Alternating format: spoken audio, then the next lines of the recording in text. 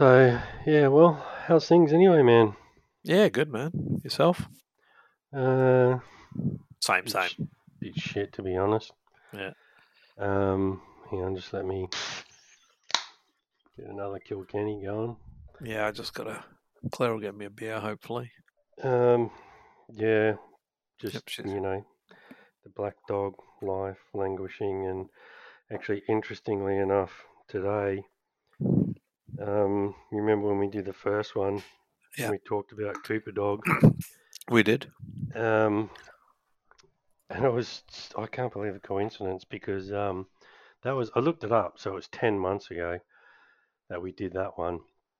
And we talked obviously about,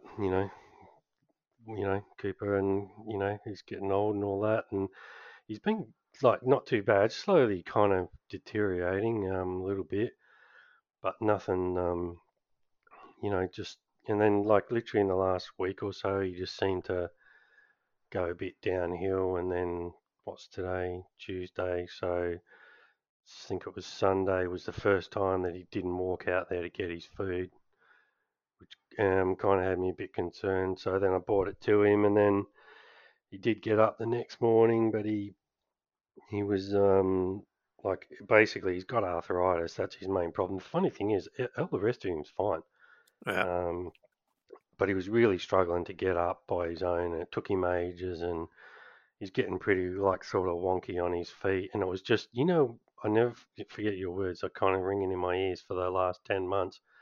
Like you said to me, like you'll just know, you'll just Yeah. know the day, and I think that day was today. Okay. And he was struggling to get up and wonky on his feet. He did end up getting up on his own and did like a couple of laps of the yard when I water. He comes out there normally and like lies down around me somewhere. Um, and but he was just, I don't know, I just had a feeling, and I just kind of realised, you know. So I rang the vet because, interestingly enough, I found out though there's vets that will come out to your house That's right. Yeah. and do it. So I thought I'll give that a go, just because, man, honestly, I reckon it'd be too hard for me to take him to the vet. The other thing is he's old and it's hard for him to walk, and then you know crying 50-year-old man in the reception of the Yeah. of the Uh, I just don't want to really kind of go through all that. So yeah, I found a place called Pets at Peace, and Dr. Anne, she's a vet, and she's been really good, and I've been sort of staying in touch with her as things went, and I rang her today basically, and I kind of said, look, I'm thinking, he's getting close, sort of thing, and what do you think? And she agreed. She said, look, the thing with the walking thing is you definitely don't want to leave it too late. yeah. It gets to the point where he just can't get up, like that's it, basically. Mm. It's over, and I kind of see that day getting pretty close, and I think Yeah. it's, literally down to like weeks, not Wait. months. And then I was like, well, what do you do? And I just made the call basically, and so she's booked in to come next Monday. So yeah, next Monday will be Cooper Dog's last day, which was a bit, Oh. yeah, Phew. sorry. Oh. Well, Um, that's okay, man. It's got to be said. yeah. So, Mm. but I kind of feel that, in some ways, I kind of feel a sense of relief Oh yeah. Of that the course. We. decision's been made. And look, you know, and as I said before, he had the best possible life, you Yeah. could have given any dog, and he's still sort of, he's still keen, but yeah, the reason I made this decision was because like he just doesn't really kind of have much quality of life, really. He's Yeah. getting up to eat and like does a lap of the garden, and basically the rest of the day is just sleeping, Mm. waiting for the next meal. The other thing is, as you know, it's harder for us than them. Like they Oh, don't of know course it anything is. They those don't have a clue, man.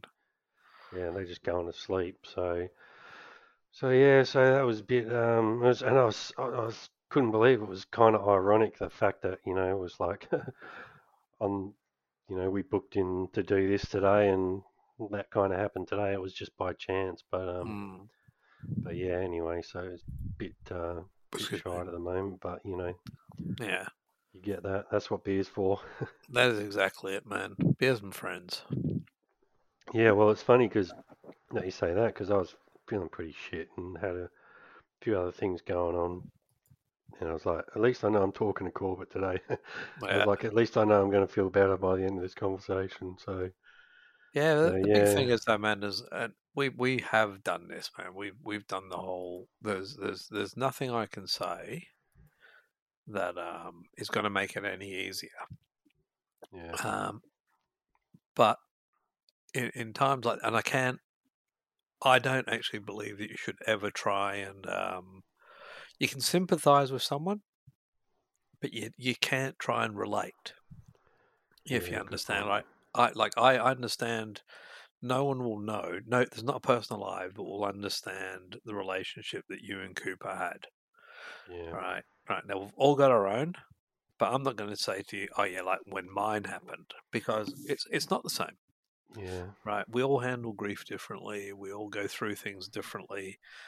We all process it differently, and your memories and mine. I mean, I can only say the usual things I say. I don't do platitudes. You know that. You know, yeah, he's going to a better place because I don't think that's true. yeah, The better place is fucking here with me.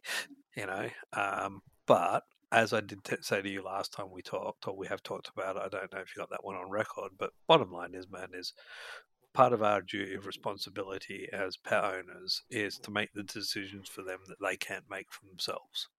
yeah, Right, and as I've said to you before, if you've got no quality of life, as long as they're eating and pooping and they've got a bit of quality of life, even if it's slow, then that's fine. But yeah, you're the guy that knows, yeah. Well, I you kind know. of feel like that's sort of waning. Like he's just, it's hard for him to even, and like, so it was like last night or the night before, he just couldn't get up and he was like actually calling out for help. And it Hmm. was like a bark I'd never heard before. And it was Yeah, literally just like, help, help. yeah, like a And yelp. Yeah. that kind of made me realize, like, yeah, Oh you well. had to question whether the quality's there. And he's just, he's tired all the time. The other thing is, we've got him on the minimum like biscuits you can give a dog for that size and age and all that, but he's Hmm. still putting on weight because he's not moving around at all. Yeah, yeah. So I still yeah, put on but weight. yeah, it's mainly because he just doesn't That's not move. actually a bad thing. Yeah, his kidney function and liver and all that was last time he was at the vet was okay. It's actually just arthritis and it's been bad in his back legs. But what's happened now is spreading to his front legs, and he was using his front legs to kind of pull himself up, but now he's kind of struggling. So anyway, so we'll start off, man. Oh, actually, before we start off, I want to tell you, um, so far in my pod's going not too bad. I would always like more followers, but it's actually so the Facebook page is up to like 100 and something, which I think is not too bad considering I haven't started pushing it at all. And most of the pods are like they're in the hundreds, not in the thousands of downloads or anything. But interestingly enough, man, you're in the lead, man, and like Still, Starlo and Tree Kiwi and these dudes, man, they got big followings. But yeah, man, you're actually like I checked yesterday, I think you're about 25 ahead of the next one. oh wow. There's like Pretty I say, strung out. I think it's because you got the it's the catchphrase. Yeah, I think you're selling yourself a bit short there because I did talk. I talked to a few friends and I got a few followers that messaged me and stuff, and they say, "Fuck, that guy's interesting to listen to." It's like, yeah, why do you think I'm friends with him? I was like, and even one of them even said to me, shout out to my mate Jared. He's probably listening. He said, he goes, oh, I reckon that guy's got a few podcasts in him. Uh, well, it's the thing is, I listened to it uh again because I couldn't remember what we talked about because we'd done it so It long was a ago. while ago. Yeah, well, 10 months I think you said to me we'd done it, and it's now one of the things I will say. I don't know if we've actually started yet or not, or whether you're going to chop this in or out. But one of the things I have to do is you got to remember my opinions change. Yeah. Right, so I might say something now that contradicts something I said Oh before, yeah. right? That's all right. Man, Um, we all do that. That's how we learn. and that's it, and that's the that thing we talked about before about where you're drawing your information from. So things change, not a lot, but we'll see how we go. Yeah, yeah. Well, we will go over a few things that we talked about last time, but I'll start off with what have you been watching? What have you been listening to lately? What have I been watching lately? Nothing. I think I told you. I've done a lot more reading now than I was. I've been quoting things for years, and I will go through it. Like I've been quoting 1984 and Fahrenheit Yeah, 451 and Slaughterhouse 5 and all of these sort of things. And it occurred to me a couple of conversations ago that a lot of these books I haven't read in the best part. And I'm gonna be polite to make it sound like I'm still up and knowledgeable on it. I'm going to say in 10 years, but probably some of them are closer to 20 years, yeah. Time right? goes fast. It does. Now, and one of my favourite spiels is I read Lord of the Rings when I was about 15. Now, Lord of the Rings is an incredibly hard read for anyone that hasn't actually read it. And Yeah, a lot of people will start it and never get past it. yeah. And I ploughed through it when I was 15-year-old. Same. And it was a hard story, and I enjoyed the story. I couldn't pronounce any of the names, and some of the concepts were way above my head at that age. So I read it again when I was 25. I think it was about a decade later, and I loved it for completely different reasons. First off, I could pronounce the names, or I had thought I could, until I saw the movies. Then I realised I couldn't, um, and I got a whole different aspect out of it. Right, the first time I read it, I was reading a storybook. The second time I read it, I realized that the author probably has post traumatic stress disorder because I understood things like that then. Now, he claims that he didn't have when he wrote it, but it was, to me, it was so allegorical of uh, world wars. Yeah, Right now, I don't know if that's right or wrong. So I had this epiphany a few months ago that I quote 1984, I quote all of these classics, but I haven't read them in so long. I was wondering if I was misquoting. yeah, Right? Because people always go on about things. They always say, oh, this is 1984 over again. I'm there as well, waving my banner. And I'm thinking, but fucking is it? you know? yeah, So, and now you've seen that on my Facebook page every now and then. I'll put that meme, the one that 1984 is a cautionary tale, not an instruction manual. yeah, Um, I reread it, and I'm pretty sure a lot of the governments of the world are actually using it as an instruction manual because it's more pertinent today than any other time that I've read it. I'm not saying any other time in history, but at any other time I've read it, it is yeah. more relevant today than it has been. So that's what I've been doing, man. I've been going And over did you the old did stuff. you Going, find by going back over them, was there stuff that you kind of forgot was there? oh god, yeah. There's Slaughterhouse 5 is technically a science fiction book. It's about a guy who thinks he times travels. Again, he's not. He was at the firebombing of Dresden in World War II. For what people don't know is that about 135,000 people died in Dresden, which is less than actually died at the Hiroshima bomb. So it was it was quite. They reckon everything above ground level was completely destroyed.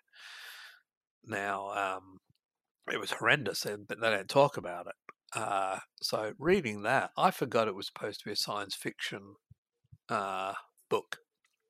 You can tell from that the guy that was in it, the guy that wrote it, he was suffering from post-traumatic stress disorder as well. In fact, he was a complete lunatic. Everything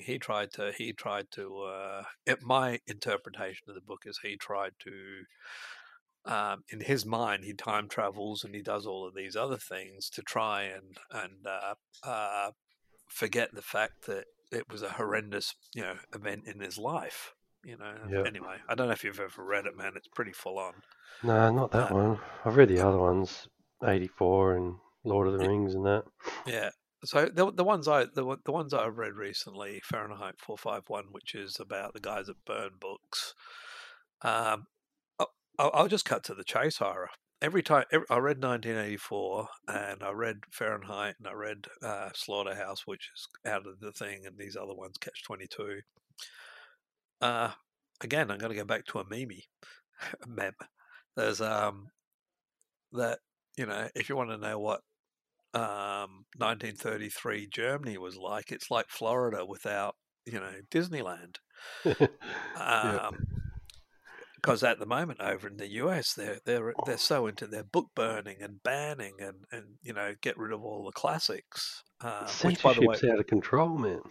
it is, and it's not. It's revisionist censorship as well. Now, I'm not going to go into. I really don't want to talk about the word woke because that just gets me off on another tangent, and it's not the same tangent it gets everyone else off on. But in when they're saying that they're taking authors and they're rewriting their books to take out the offensive stuff, right? That literally is out of 1984. Yeah. In 1984, the main guy in the story, his thing was to go back and if the head dude gives a speech and he says next year we're going to have a 200% increase in productivity, his job, if they only have 150% increase, his job is then to go back and rewrite all the documents that said 200% and make them 150, right? Change all the media clips. So they rewrite history from, they backdate it to make things so that the head guy is never wrong, Yeah. right? And that's what I'm getting at the moment. We know the Americans had slavery, right? There's no point trying to write it out of it. There's no Yeah. trying to make it less offensive. You just had slaves, right? And there's a lot of things that happened in everyone's history that's happened. You can't rewrite it. Don't be offended, but the whole people they say, oh, slavery was offensive. Yes, we did get rid of it, right? Apartheid was horrible. It doesn't exist anymore. Well, in theory it doesn't. So trying to rewrite history and trying to rewrite books and not teach history is so Orwellian. It's just unbelievable. It kind of, yeah, it spins me out. Like, how does this happen? Uh, my personal belief Yeah. is it's apathy, right? And Interesting. but it is. People just don't. When was the last time, Ira, that you ever heard of people Yeah. mass protesting in Australia? Yeah, I know Right? what you're going to say. And I think They it's don't. going on. No, Yeah, they don't. Well, look, there was a little bit with the pandemic, but yeah, because look, part of the, look, and the other thing is, so as you know, I listen to a lot of podcasts, and one of the things that frustrates me about them is that, like Rogan, for example, like they will talk ad nauseum about all the shit that's wrong with the world, right? And it's like, well, we kind of know that, right? I'm more interested in talking about like how do we fix it, and then a lot of people, will say to, a lot of people do ask me like, oh, why do you think things are like this? And I say exactly what you say. I say apathy. And the mm, problem is, right, life's too good in Australia, particularly. Let's talk about where we are. It's too good for people to, you know, to care enough to want to do something about it. I'll give you an example. So, my son Kai, as you know, he's quite politically minded. He got voted in his year 10 class most likely to become a politician. I'm not sure if I should be happy about yeah, that or be worried about that. But he takes an interest in those kind of things. And he's like, Dad, basically, like, he's realized the system's like broken. Like, what do we do? So he's like, Dad, we need a revolution. I'm like, sure, son, we need a revolution. You go first and through the door, and I'll be right behind you. And then he kind of realizes, oh, yeah, nobody wants to be first through the door. Why is that? I think it's mm, exactly what you said. It's because life's actually too good and apathy. People just don't care enough. For the majority of people, there's a few people who will care for sure, but most people just don't care enough about it. And I think, it's that old thing. I can't remember who said it, but um, you know, hard times create good men. Good mm, men create good times. Good times create soft men. Soft yeah, men create hard times. Creates good men, hard men. So it's just yeah. like a constant circle. And it's almost like you know, doing things hard or hardship for a while is actually what drives us humans to want to be better and it's almost like it's kind of a default. Like without it, it's almost like we don't operate properly. What do you think of that? Well, there's it's an interesting thing. I think that the hardship thing, I think, does create compassionate people. Right, my mum used to always say to me, like, because we come from Scotland, we come from a poor background. Yeah, If there was 5 people in the room and we had one sausage, you got a fifth of a sausage, yeah, right? And if you brought 2 of your friends over that night, you got a seventh of a sausage, right? yeah, Uh, because we were poor, it wasn't a case of like, go home, you can't eat here. Everyone ate, we divvied up what we had because adversity, I think, does bring out the best in people. yeah, I really do, right? yeah. But it's It's a weird thing. but I have mine's is a bit more skeptical, unfortunately. I think the people who have the least help the most, and the people who have the most help the least. Ooh, that's a great line. All right, so where the world is at the moment, we probably have more wealth in the planet now than at any other time. They always say that the last 10 years is, more wealth was created than Yes. the previous 10 and before that, which, by the way, children, shows you how the fucking trickle down effect doesn't actually work. Because if Yeah. we've got more money now, we have 4 corporations in the world are worth $1 trillion. I think it's Google, Apple, no, you know who they are. I forgot. Yeah, I know what you Amazon. mean. Yeah. Um, I don't even know who the fourth is, but I know the first. Those ones. So you got these $1 trillion companies. So if the trickle down effect really did work, then we'd all be sitting fucking pretty now. But again, the disparity between rich and poor gets greater every Yeah. year. It's So crazy. how can the trickle down effect work? So what you basically have is you have all these guys now in the 1950s, 60s, and 70s. If you were, Rockefeller or all these rich guys, you built hospital wings, you built museums, you built schools, you made, your philanthropy was towards mankind. Yeah.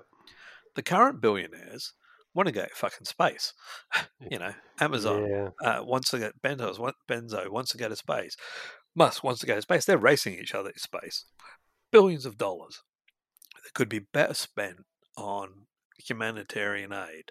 So all of these guys that are at the top end, um, they don't spend the money. Right. So that one of the biggest problems at the moment is, in my belief, is they don't want to fix things because why should they? People at the bottom, we help each other. I think we do still. Yeah. But people at the top, they just want to amass wealth. Yeah. So Yeah. anyway, Good points. And when you say, well, here's the funny thing about that, I'll push back a little bit on that. yeah, When you say the people at the bottom, us, I had to look this up because I didn't believe it. If you earn minimum wage in Australia, right? So if you're packing shelves at Coles or you work at Bunnings or whatever, and you're just on minimum wage, you're in the top 1% of the we are world. the 1%. I That's thought why. it was like 2 or 3 or 5, and I had to No, look at. No, it's fucking 1%, man. yeah, So that's it's when you crazy the say, oh, gap. the top 1%, we are the 1%. Yeah, that's it. And the Right. gap, but the gap and the distance, obviously, even between how we view ourselves, and that's why I'm saying I'm pushing back because I'm not really, but how we view ourselves, and then the Musks and those people up above us, and then you got the people in Thailand who are just punching out a feed every day. There's a massive, and I know they say it's getting better, but No, it's yeah, not. no, I tend to agree. I think the gap's getting wider, and man, it's harder. Like even in this country, right? If you got 2 people on a full-time wage, you can't afford to live in most cities. Like Sydney's average now is like over $1 million a house. Oh, yeah, yeah. That's fucking crazy. And of course, they'll convince you that the average they've just put the bank rates up, the interest rates up 10%, 10 times in a row, Yeah, yeah, and they're saying the average rent has increased $1,500. Right, but again, this is where it's government double speak. Now, my mortgage has gone up. I only owe a few hundred thousand on mine, so my mortgage hasn't gone up anywhere near 1,500 since it started. But guys I know I've got friends in Melbourne who have like places that paid one at 1,100 and 1,200. Theirs has gone up close to $2,000. yeah, Right, so they're saying, oh, the average is gone. So they're taking all the people like in West Australia, Adelaide, Queensland, who have fairly modest mortgages compared to Sydney and Victoria, Sydney and Melbourne, and saying the average is 1,500. But if you come out to we'll call it the Yes. non-states, ours has gone up 500 or 600, 700. Theirs have gone up 2,000, 3,000. Right Yeah. now, their wages haven't gone up that. Your mortgage goes up $3,000 a month, and that's $36,000 a year. Yeah, that's Even if you're on crazy. a $130,000, $140,000 a year job before tax, so you get maybe bringing home 100 grand, 40% of all your money is going on your mortgage extra. One thing I did want to hit you up about, which I found interesting, and we didn't get a chance to have a phone conversation about this, but I know you've probably been across it. So the 4-day working week study, which has just come All out, over it, yep.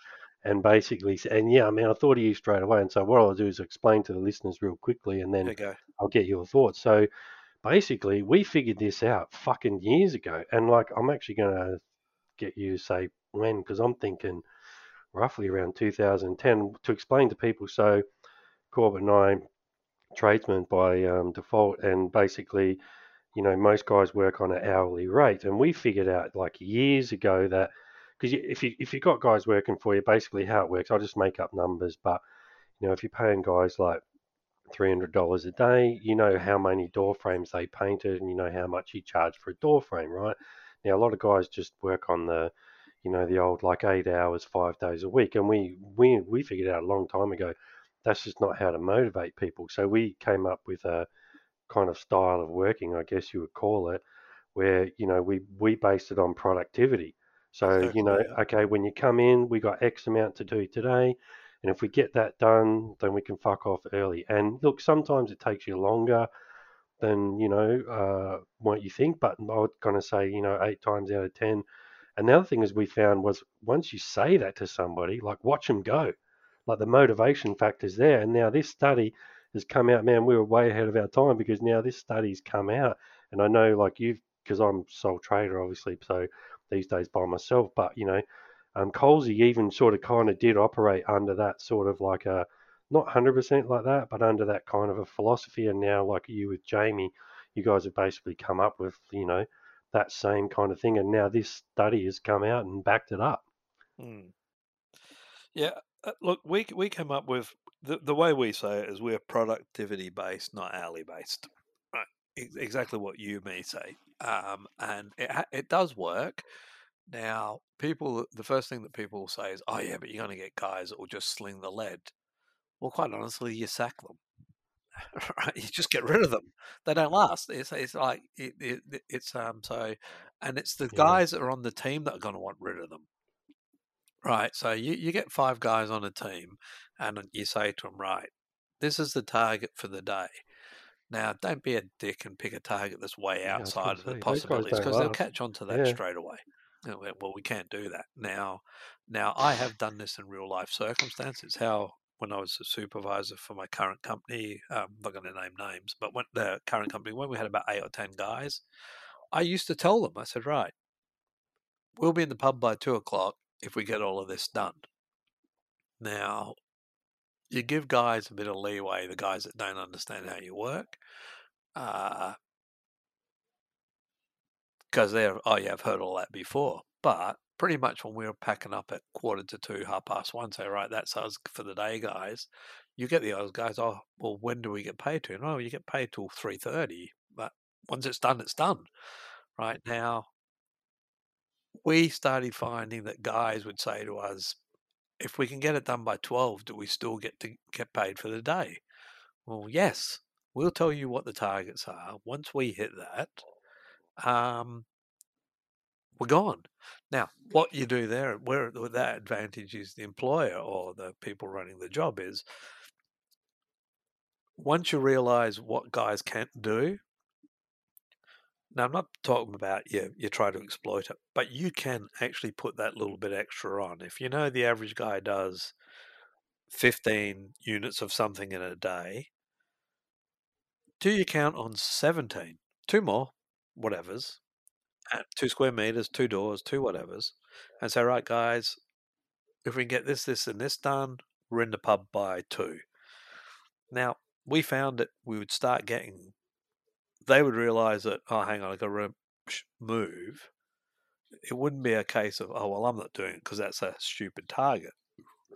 Guys would come up to the mark. Now, the guys that didn't, that realised, oh, it doesn't matter what I do in a day, I'm still getting to go home at 2. The rest of the crew would say, hey, look, I'll use you, Ira, but not necessary. Ira's not pulling his weight.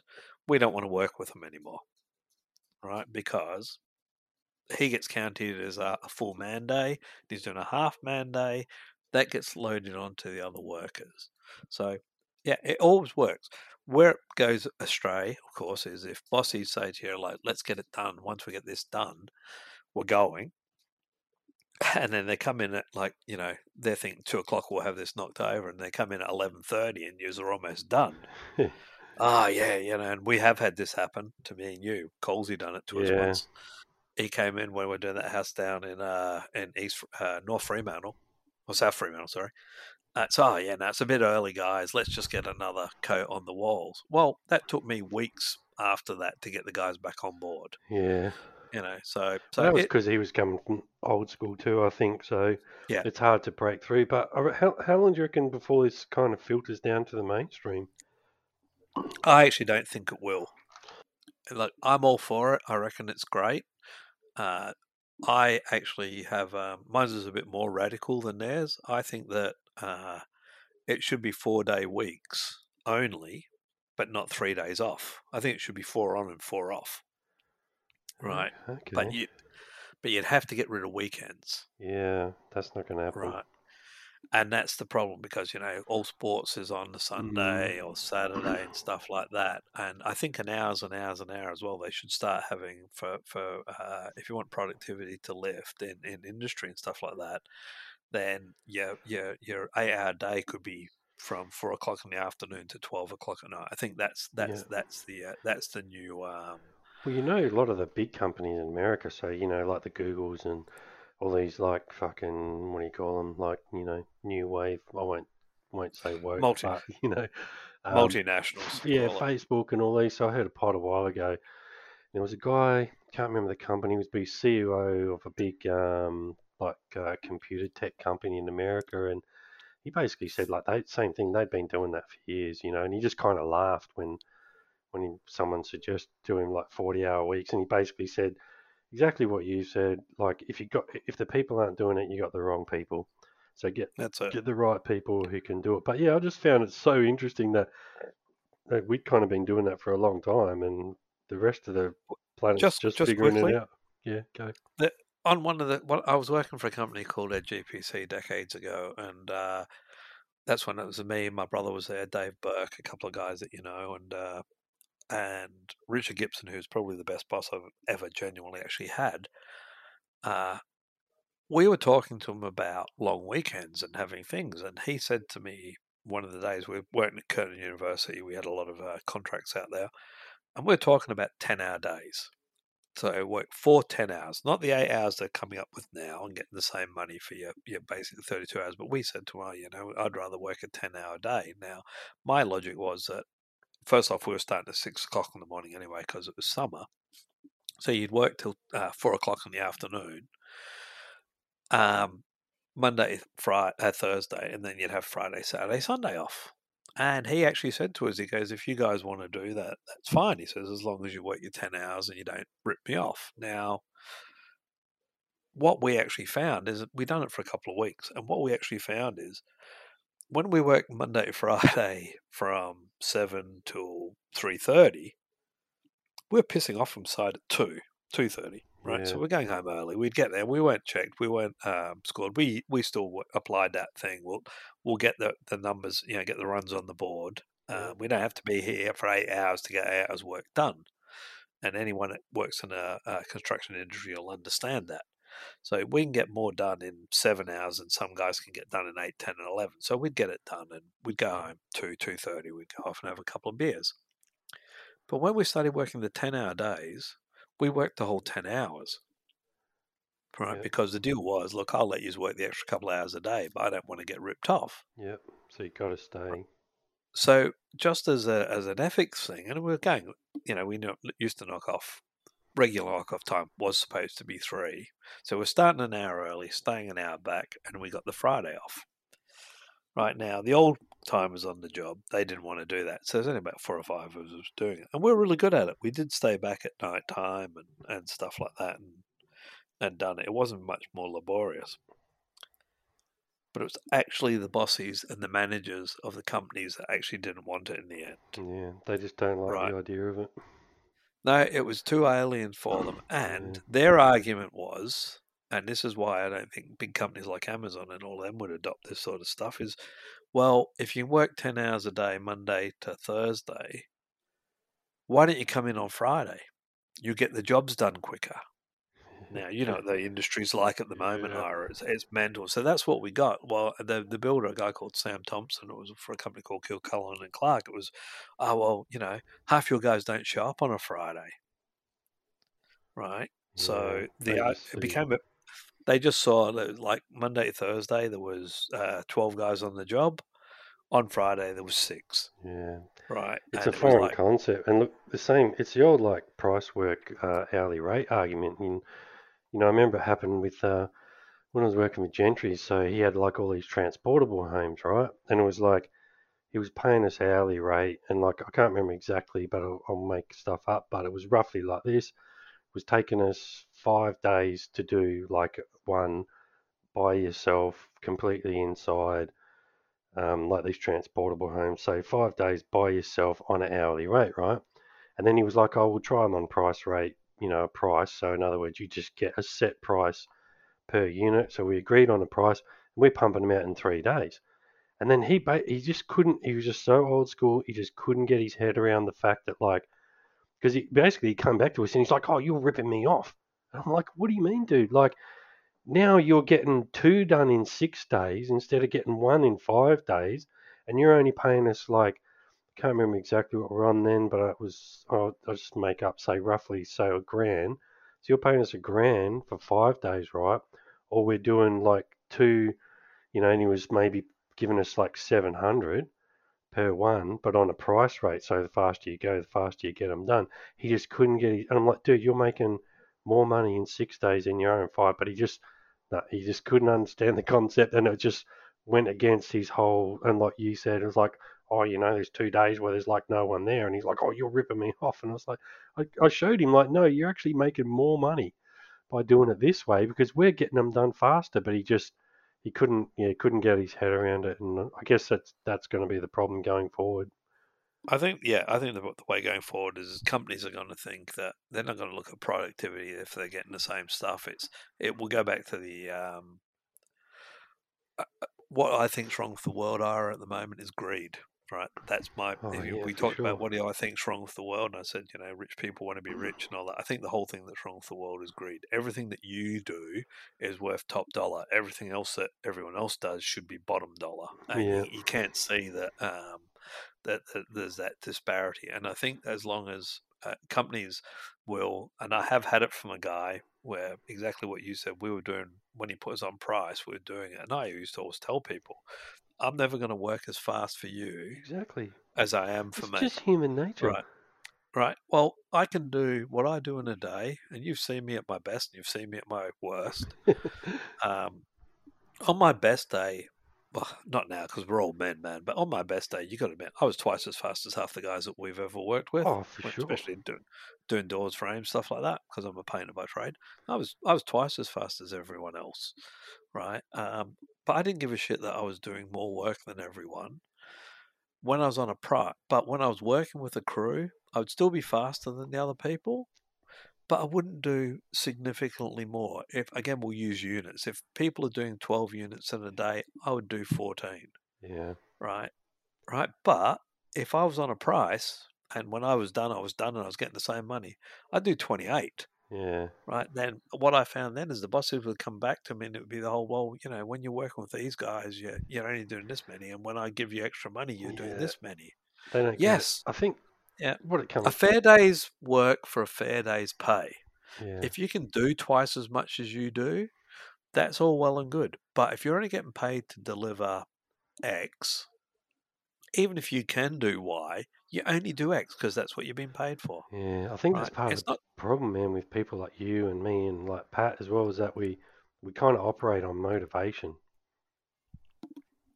sure. not necessarily money. Well, guys on Wall Street that get big bonuses tend to take more risks, right? So they don't do it the same as us. But bottom line is, me and you don't go to work because we like it. I mean, I'm sure there's a job out there that we'd love to do. If we had it, we'd go and we wouldn't care that we weren't getting paid, Yeah, right? But we go to work for money, yeah, right? And I'm not saying I'm going to be greedy. I want to rip anyone off, but if I didn't need money, I wouldn't go and do work, yeah, right? And that's it all filters down. Everyone's only after cash, right? yeah, Now, again, greed, I think, has overtaken the world. yeah, Jeff Bezos wants to build rocket ships, but won't pay his employees a living wage, yeah. Good point. right? You know, this is the problem in the world. Everyone thinks that they deserve it. Don't get me wrong. Don't get me started on those guys. Self-made men, my fucking Oh ass, yeah, I know you're right? not a You big know, fan of Elon, and look, it's all very good points. So no one really can argue too much against it. I thought it was interesting with that 4 day study, and I thought, well, this is the start, and I'm like, maybe it might take 10 years, but look how much the world's changed, man, even in the last 20. It's like I was wondering what your thoughts were on how much would filter down. none of it. Yeah. I think the only way the trickle down effect works is if you fucking drink a millionaire's piss and get his champagne. Uh, Well, I guarantee you, right. man, the mining companies won't be doing it. Oh, look, there's No fucking way. nah, the mining companies won't do it. I mean, if I remember, well, I'm an old man, so I remember when they actually don't. It wasn't really in my era, but I was there when it happened. When we first got to Australia, and I was pretty young, they just moved to the 40-hour week Yeah, because they used to work half a weekend. So I remember my dad and uncles talking about that. But I remember when we went from a 40-hour week to a 38-hour week, because a lot of people don't realize it.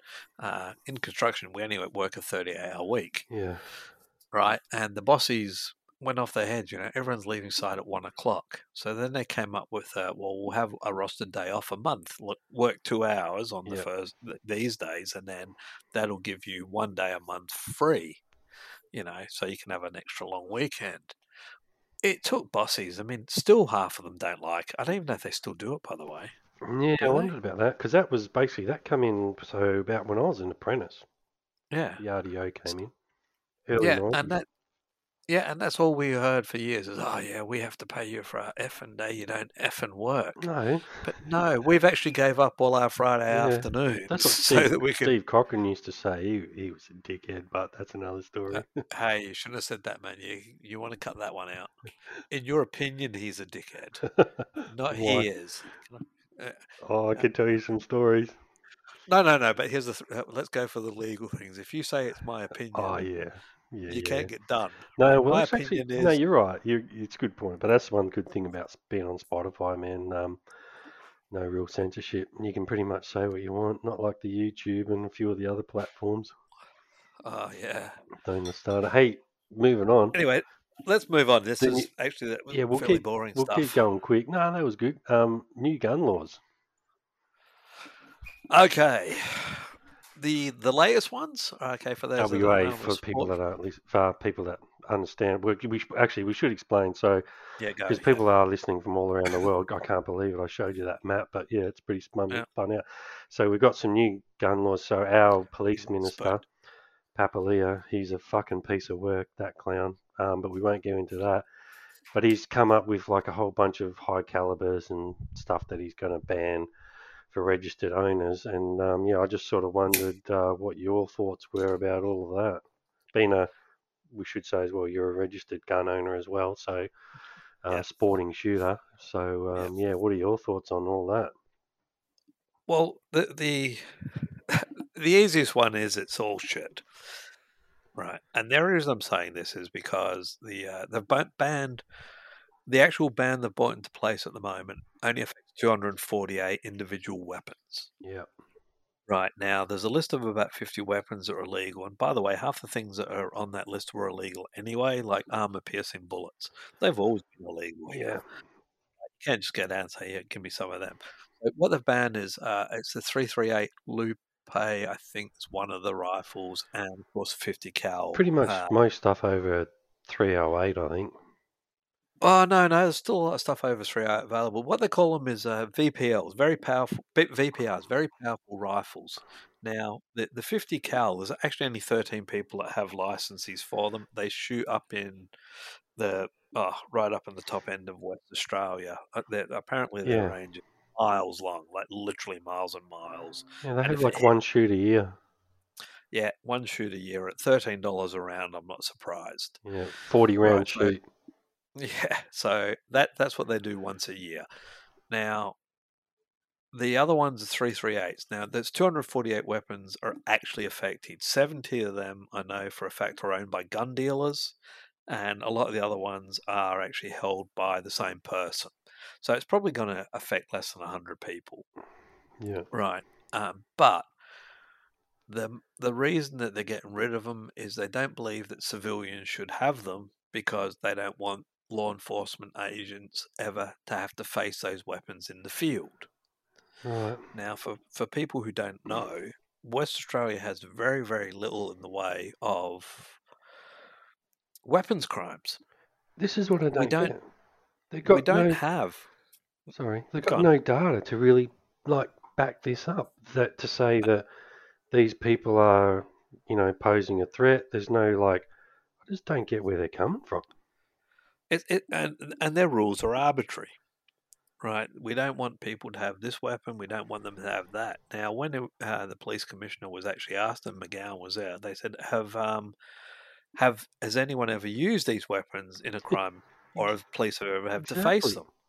And they said no, So then why? right? But they don't, because they don't want policemen to have to drive around with AR-15s and armored personnel carriers Hmm. because people have guns. But how law enforcement officers are kitted out has absolutely nothing to do with what the guns are in the community. Now, you would think that that would be true. Like in the US, you see them. They don't Yeah. drive around in armored personnel carriers. They don't drive around with AR-15s, That's what special M16s. forces is for. Yep, TAC groups have that. So they're saying that if they have these guns in the community, this is how we have to act. Now, let's go to Indonesia, where civilian gun ownership is zero, right? They don't own guns in Indonesia. You're not allowed to. Yeah. But their police officers drive around in armored personnel carriers with AR-15s, And why is that? right? Because of the illegal guns. Well, no, because of the government. There's very few illegal guns in Indonesia. There's very few gun deaths in Indonesia, and civilians don't own them. Okay. So to say that gun ownership, so police uh, attire, police vehicles, and all that is based on what's in the civilian community is completely wrong. The Americans don't do it. They don't do it in Britain. They don't do it in Europe. In countries that have no guns, they do it. Yeah, well, this is So what I don't understand about it, man. I just don't understand. And look, I try and play devil's advocate. You and I do this all the time when we talk on the phone, right? And we said, when we talked about this, so, okay, if it's only like a few guns, right, they'll say, well, it's only affecting a few people. So then, not yeah, then I'll say, well, then if it's only a few, like, why bother? Now, the other thing which that's they're not talking about, right? And I looked this up. Fuck, I've forgotten the number. I can't remember if it's 28,000 or 48,000, but I've got a good source to say, let's say it's roughly 20 to 30,000 illegal weapons in circulation in Western Australia. That's unregistered weapons, right? 28,000. 28,000. What the fuck are they Yeah. doing about that? Okay, well that goes back to the root question. Why none of the gun laws they're bringing in at the moment um, speak to getting illegal guns off of the streets? It's Why do you that's think they're doing it, But Because let's go like conspiracy theory from their side. Do you think it's about just removing guns and this is the start and they want to get them all? Or what do you think? I'm pretty sure that's exactly what McGowan and his crew want. Yeah, I'm pretty sure they want all of them. I think if they could just blanket do it, they would. yeah. Um, How does it's this, how does this happen, But our system's broken. well, the problem with democracy is people don't understand how it genuinely works. We don't vote for people who are going to enact laws that we like, right? We vote for people who we think are going to do the right thing. Democracy isn't that Yeah, the majority rule, the majority opinion is what becomes law. Example, um, apparently in this state, 80% of the people support the death penalty, but they're never going to bring it in, right? yeah, good 80. point. Ask anybody in the street, do we think we should abolish all taxis? 100% of people will say yes, Yeah, but the government's not going to do it. yeah, Now, every person wants it, the government's still not going to do it. When you have people, the majority, what that is actually mob rule. That's not yeah. democracy. We'll give the mobs whatever they want, right? So you're going to get that. So democracy basically is that we pick our leaders based on how we think they're going to perform and how they're going to make your life better. Because the issue we've Right got at now, the moment to explain to people, so the government that's in power here in our state at the moment, they won basically everything except for a couple of seats. So yeah, they are in complete, there's no there's opposition, no opposition. right? So they control the uppers and the lower houses. In the lower house, what constituted a opposition party only got 6 seats, and that was actually two political parties that work in as a coalition. Yeah. So they have no power. When it gets to the upper house, they have no power. Here's a question for Uh, you. Do you think Go on. do you think that'll change at the next election? I think he's okay. Let's go into that one. Let's talk about election predictions. Yeah. Um, I don't know. His Messiah complex is still working well Mm. for him. He got a lot out of the pandemic. By the way, I think He that's why he's going after the guns. he lost a I lot out of the pandemic too, but I think I don't think I he don't know lost if it's anything. enough to turf him out, but I think a lot of Not even people, close. you don't reckon? Nah, because even before the last election, the one that he landslide, all the people who were against like locking up and all of this, and it's what cost the opposition all of their things. They were on the let's keep the borders open, let's do this, let's do that. And by the Yeah. way, I don't know who was right. In hindsight, it's going to be 20 years down the line whether we people work out that closing borders, opening borders, doing this, that, or the other was the best thing to do. Now, I'm not going to say that the human life uh, loss would have been better or worse. That's not what I'm talking about. I'm talking about the social impact of what they've done to people. Yeah, there has actually Right. been a study already, which we won't go Yeah, into, but I've read a couple of them, and the actual human face of it, like people who couldn't be there with their loved ones when they're passing away. I know there's one case here in West Australia where the person wanted to come home, and McGowan and his cronies knocked him back, yeah, her back, sorry, about half a dozen times. She ended up committing suicide. So they really want to start looking into that. But then you get guys like Kerry Stokes who would came and went as he saw fit. yeah, one rule for Uh, some. yeah, and that's it. And every time he came home, rather than going into quarantine, he's too sick to go in quarantine, so he's going to his home, so, which he'd done. I think he'd done that at least 3 or 4 times. One of the times he came from Aspen, right in the middle of a major breakout. Yeah. So there's one rule for The some and the one rule problem for is too, gun. right? The opposition's a rabble. Like Well, yeah. they just got Who's the head of? nobody. Okay, here's a question for you, Ara. Who's the leader of the opposition? I know it's crazy, man, and that's part of the problem. Like I think Ask he's me the question. Who's the leader of he's the going to get opposition? in basically because, oh man, yeah, the Liberal Party's got some fucking serious work to do, and the problem is it's not just overnight stuff, man. It's like a fucking 10-year project. Yeah. Ask me who the leader of the opposition is. Come on. Yeah, who is it? I don't even know. That's Do you know shocking. what, Ara? Do you know what, Ara? You would know, Neither surely. do I. I Really? don't fucking know. I No. don't know. It's fucking That crazy, man. that's how They're, little they're I so pay attention to them. well, and I look, don't even know who it the is. writing was on the wall, and like not that they listen to us, right? But we kind of trying to warn them, like Lisa at the last election, and that they're just so far out of touch, and that's how he was able to get a landslide. And look, these things do swing in roundabouts, but yeah, it's Can we go back to the gun concerning. thing a sec? Yeah, go. I think the when we because we have no opposition right now, there are 89,000 registered gun owners in West Australia, right, and the dispersion of that is in every suburb according to their No, but we propaganda. gave up our guns, man. Yeah, we did. There's more guns in Australia now than when we got Oh, rid of them last time. that's People forget another was that myth. People don't realise. Yeah, the other thing is people don't realise is it was a conservative government that got rid of them last time. We now have a left-wing government that wants to take them off us as well. But it's only West Australia. It's not everywhere else in Australia. But here's the thing: you spread elections can be won on swings of like 5, 6, 700 voters in most of our electorates in West Australia. Yeah, good point. Right. And now this is where I think it's going to be. But now, taking the guns off of them, I'll play devil's advocate for my own sport. I don't see a need to have a 50 caliber rifle. That's I the other really thing. don't. Look, you and I agree on that, you know. Right. I don't see the reason. But But my argument in defense of them is if I was a race car driver, I'd want to race Formula One. yeah, You know, why so shouldn't you be allowed to? whatever the best is or whatever the highest thing is in your chosen sport, provided it's a sport, um, you should have access to.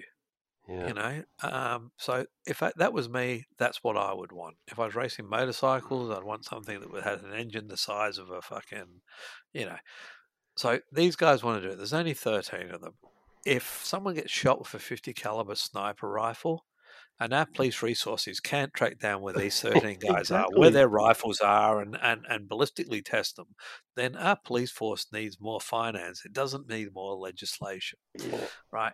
That the other stuff, the 338s that they're getting rid of, you know, I would have an argument if I was doing vermin control. I would want the biggest caliber rifle I could have because I'm a decent shot, but I'm not a fucking dead eye, right? So if I'm shooting at say a kangaroo, which I wouldn't because I'm not a hunter, you know that. But if I yeah, was, I wouldn't want to use something that was medium to low caliber. I would want to hit it somewhere.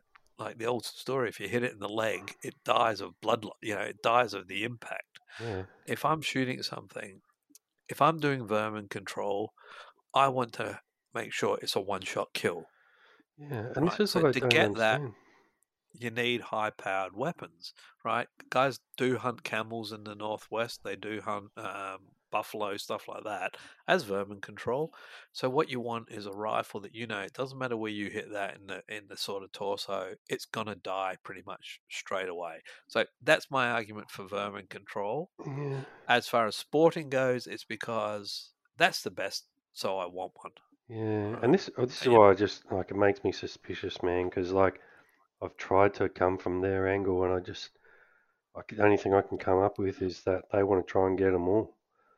Well, I'll give you a different angle.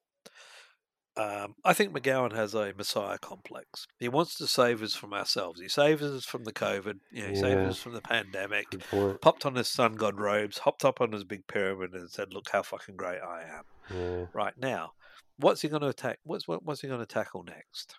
Whew. Right. So now he's coming after our guns because of all the gun deaths in the US and all the violence in the world, and that people shouldn't have guns. And I'm going to save you from all these lunatic gun owners.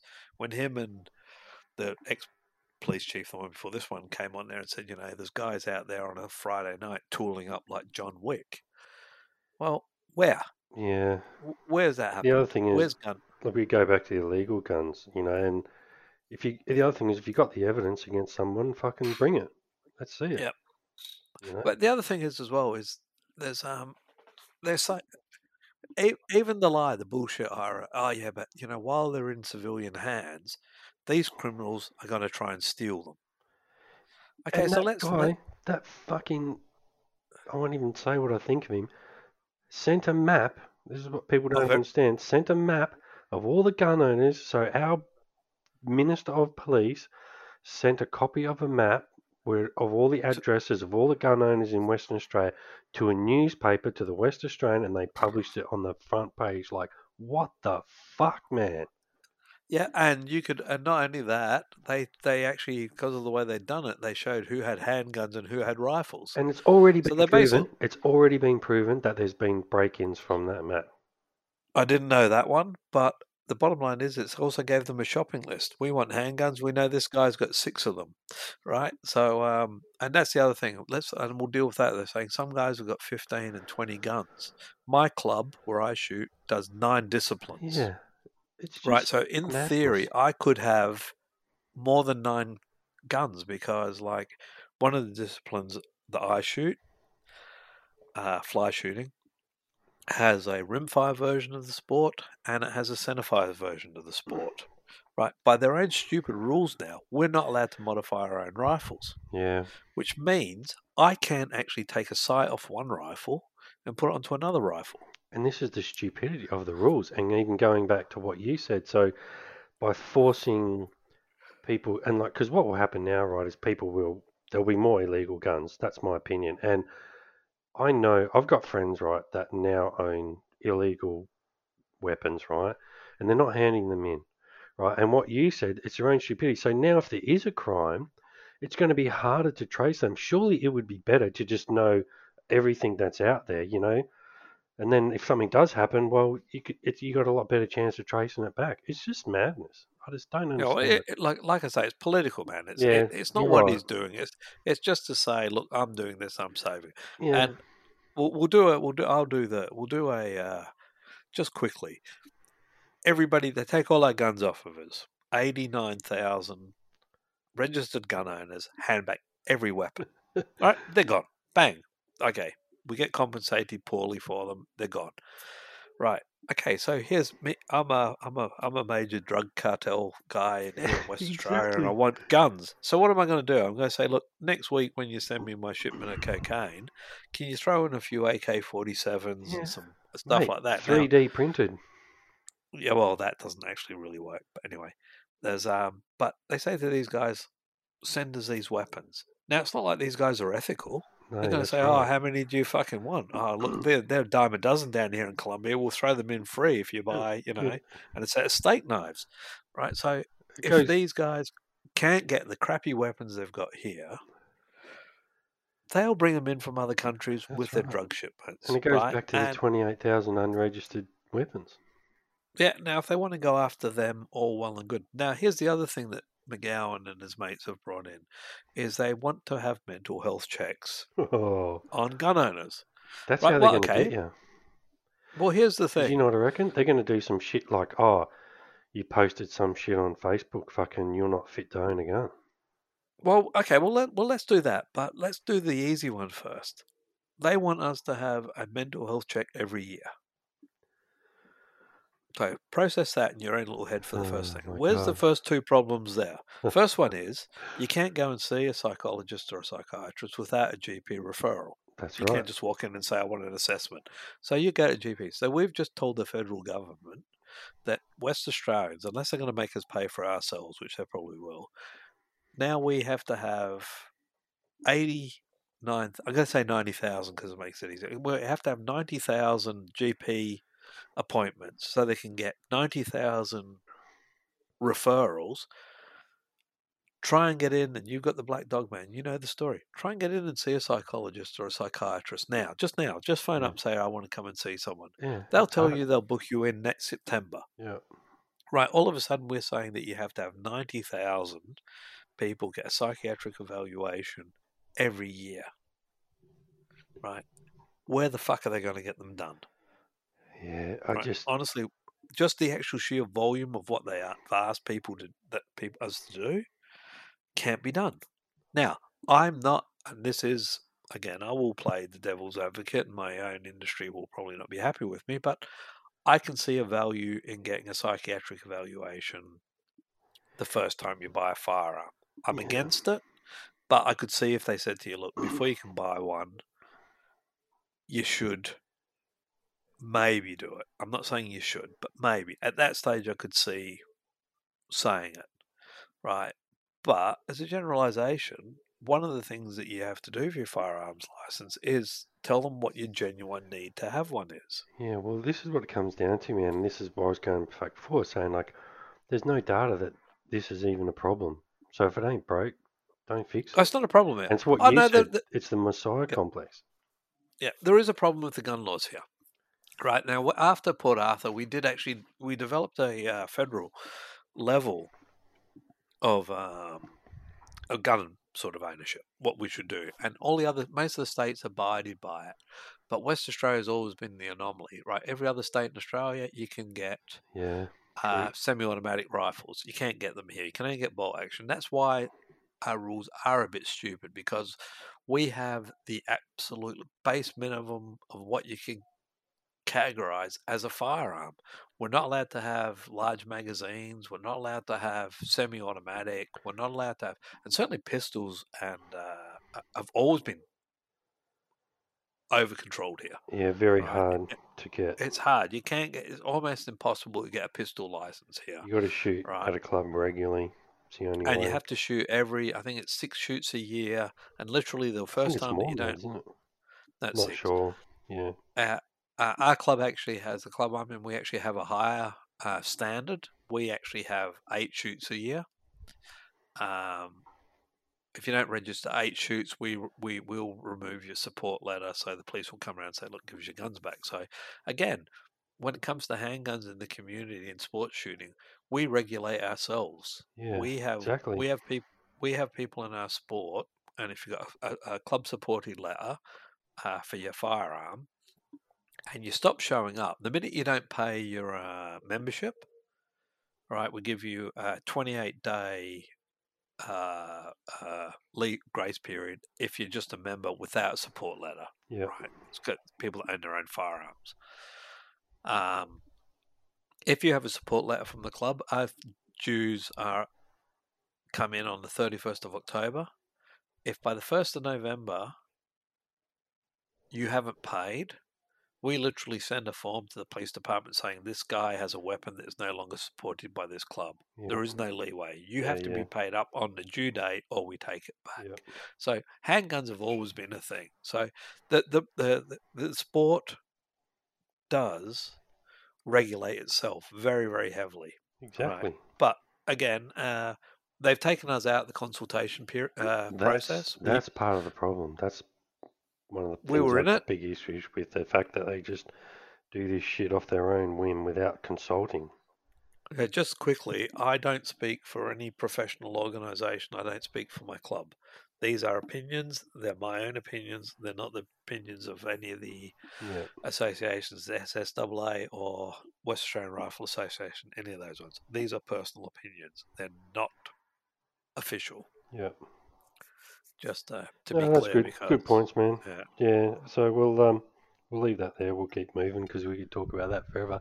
So what I yeah, want I want to get into some US politics, but what I want to kind of touch on before that, and then we'll lead that into US politics. So it's been nearly 12 months since the war in Ukraine started. So 10 months since we talked about it. So I just wanted to get your thoughts on a kind of what's happened, and B, where do you think it goes? What do you think kind of possible solutions are? And so to preference that, so I've been following it really super closely, and even made contact with a volunteer soldier, we'll say, who's on the okay, ground over there because I felt like I needed somebody on the ground to get a good basis of what's going on. And so, after the initial kind of push invasion, Putin's pretty much lost most of that territory that he gained in the north. And then obviously winter hit, so things slowed right down. And he's only just started to make a few sort of gains more in the south of the country. And when you say gains too, right, like, so my contact over there is telling me that when he gains a bit of ground, it's not that he necessarily gained a bit of ground, it's that they strategically fell back and gave that ground up to secure like better positions kind of thing. So, but what we basically know is that he's getting his ass kicked really. He kind of hasn't, he's kind of made a bit of ground, but he hasn't really. So yeah, just wanted to get your thoughts on what you thought about what's happened so far and then like possible solutions from here. Where does it go? okay. Well, just flashback. So I think my original thing was it wouldn't go the way anyone thought. I think that's what I said. Yeah, which is pretty much what Because happened. yeah, there'll be an initial push. Then there'll be a stalemate guerrilla. I thought it'd be more guerrilla warfare than it is, than out than the type of warfare they're fighting. I also said that the two X factors. The big one is that the Ukraine had friends, Yes. and they would be a lot better supplied and supported than the Russians would have thought. Yep. Which that seems to have come. Well, I did say that. I think That's that was in happened. Yep. the original one. and that was in the original podcast. And I think the other X factor I talked about was no one expected Zelensky to be as, including me, expected the resilience of the president. I'm not saying the people, but I will say the president. Well, no one could have saw this coming. Yeah, for Right? I sure. think that's one. I think it's one of the times I told you I actually agreed with Donald Trump when they asked him if he was the president, would he have stayed, if he or would he have fought? And he says, I don't know what I'd have done in the situation. And everyone sort of ridiculed Trump for saying, yeah, we know what you're like. You'd have ran away. Well, the truth of the matter is, you don't know that.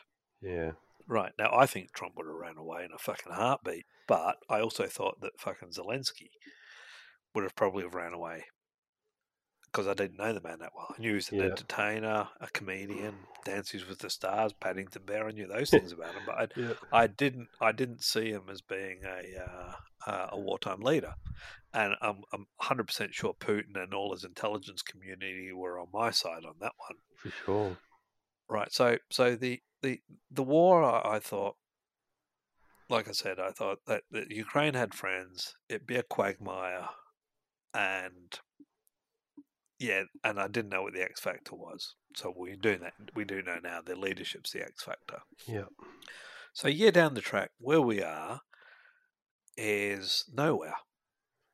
Right now, you think that the Russians, or but you think that he's getting his ass felt. I don't know that that's specifically true. yeah, Right? that's kind of not really right. You're right.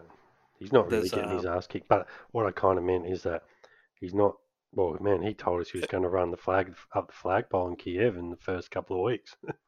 funny. He thought 3 days, 3 to 10 days Yeah, is what they'd. he had them with their dress uniforms already. That's it. You've got to get your photos for when you're doing the march through the streets. But again, that's one of our favourite things. We've said it before: is don't believe your own propaganda. Yeah, Right? You seal yourself up in a bubble, and you surround yourself with yes men. You're never going to know what's going on in the real world. Now, his own departments, guys that have died, a lot of people fall off buildings in Moscow at the moment. Apparently, yes, whole departments go missing. But the guys that were supposed to monitor what was on the ground in the Ukraine, they were the ones telling them that the Ukraine will open arms. Now yeah, this is where all the leaders of the world, and I'm not going to act like I know better than everyone, but bottom line is, and I will give you real examples. People think that other people think the way they think. mm, Right, so I don't like custard. I fucking hate this shit. So I yeah, just assume everyone hates custard, yeah, right? But my wife eats bucket loads of the stuff, right? Now I think politicians believe their own propaganda. The USA, yeah, we're the greatest country on earth. for We're this, sure. we're that, right? So when they went into Afghanistan, they had a belief, and we'll go back to 1963 first. They they thought that at the Bay of Pigs they were going to put in American-backed separatists, and once they started fighting against Fidel, all the people are going to run out into the streets and pick up pitchforks and that. And they're going to run Fidel out of the capital. What they didn't realize is that everyone there liked Fidel, Yeah, right? And then we've done the same in Afghanistan. We're going to go in there. We're America. Everyone's going to love us. And well, the Russians done it first. They done it in the 80s. We're going to go in there, liberate Afghanistan, and the Afghanistans fought them till they eventually left. And then the Americans went in there. Oh, but we're America. We're democracy. We're bringing them chewing gum, Elvis, pies, fucking hamburgers. Fucking same deal. We don't want you here. yeah, Same. And the most recent foray into the Middle East for us was when we went into Iraq, right? We'll liberate Kuwait. That's a whole different subject on whether we should have or not. But when we go into Iraq, Desert Shield, let's go and liberate Kuwait. Fine. Let's have a regime change in Iraq now as well. Let's have Desert Storm. So, yes, Norman Schwarzkopf, whatever his name is, they take Baghdad. We thought the same thing, man. We thought we were going to go into Baghdad. All the people were going to run into the streets and say, yeah, the Americans are here to help us. The coalition's here to help us. They were going to say, let's kill the Ayatollahs and the mullahs and all this and that. Said everyone loves us. How did that turn out for us? yeah, Right. yeah, So the bottom line is you can't, and we can go back to the Roman Empire. We can go back to England invading Scotland.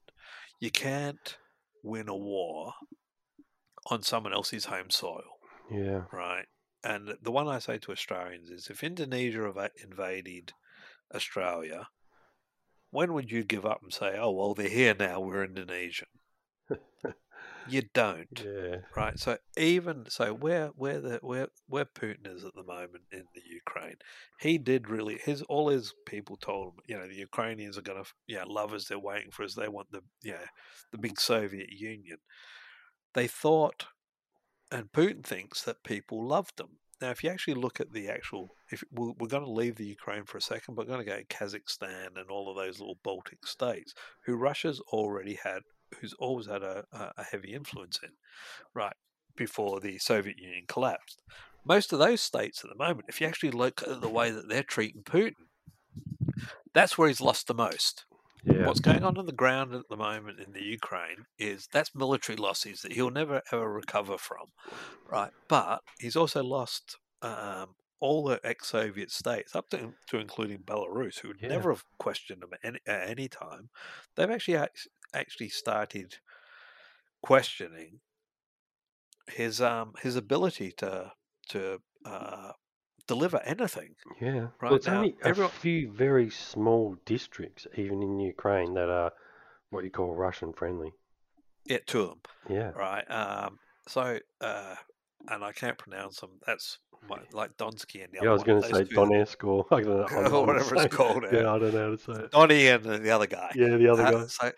So, so they are, and they are very pro-Russian. Now, here's where he made a mistake. If those states were genuinely unhappy with Ukrainian rule, it should have been done through diplomacy.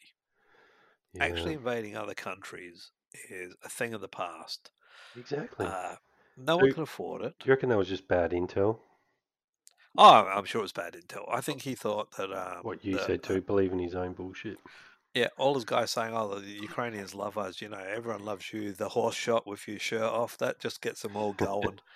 Um, so I think he Yeah. thought that, and again, I think we did touch on it in the last one. So I can't remember the conversations we've had on the phone and whatnot, as opposed to what we talked in the last podcast.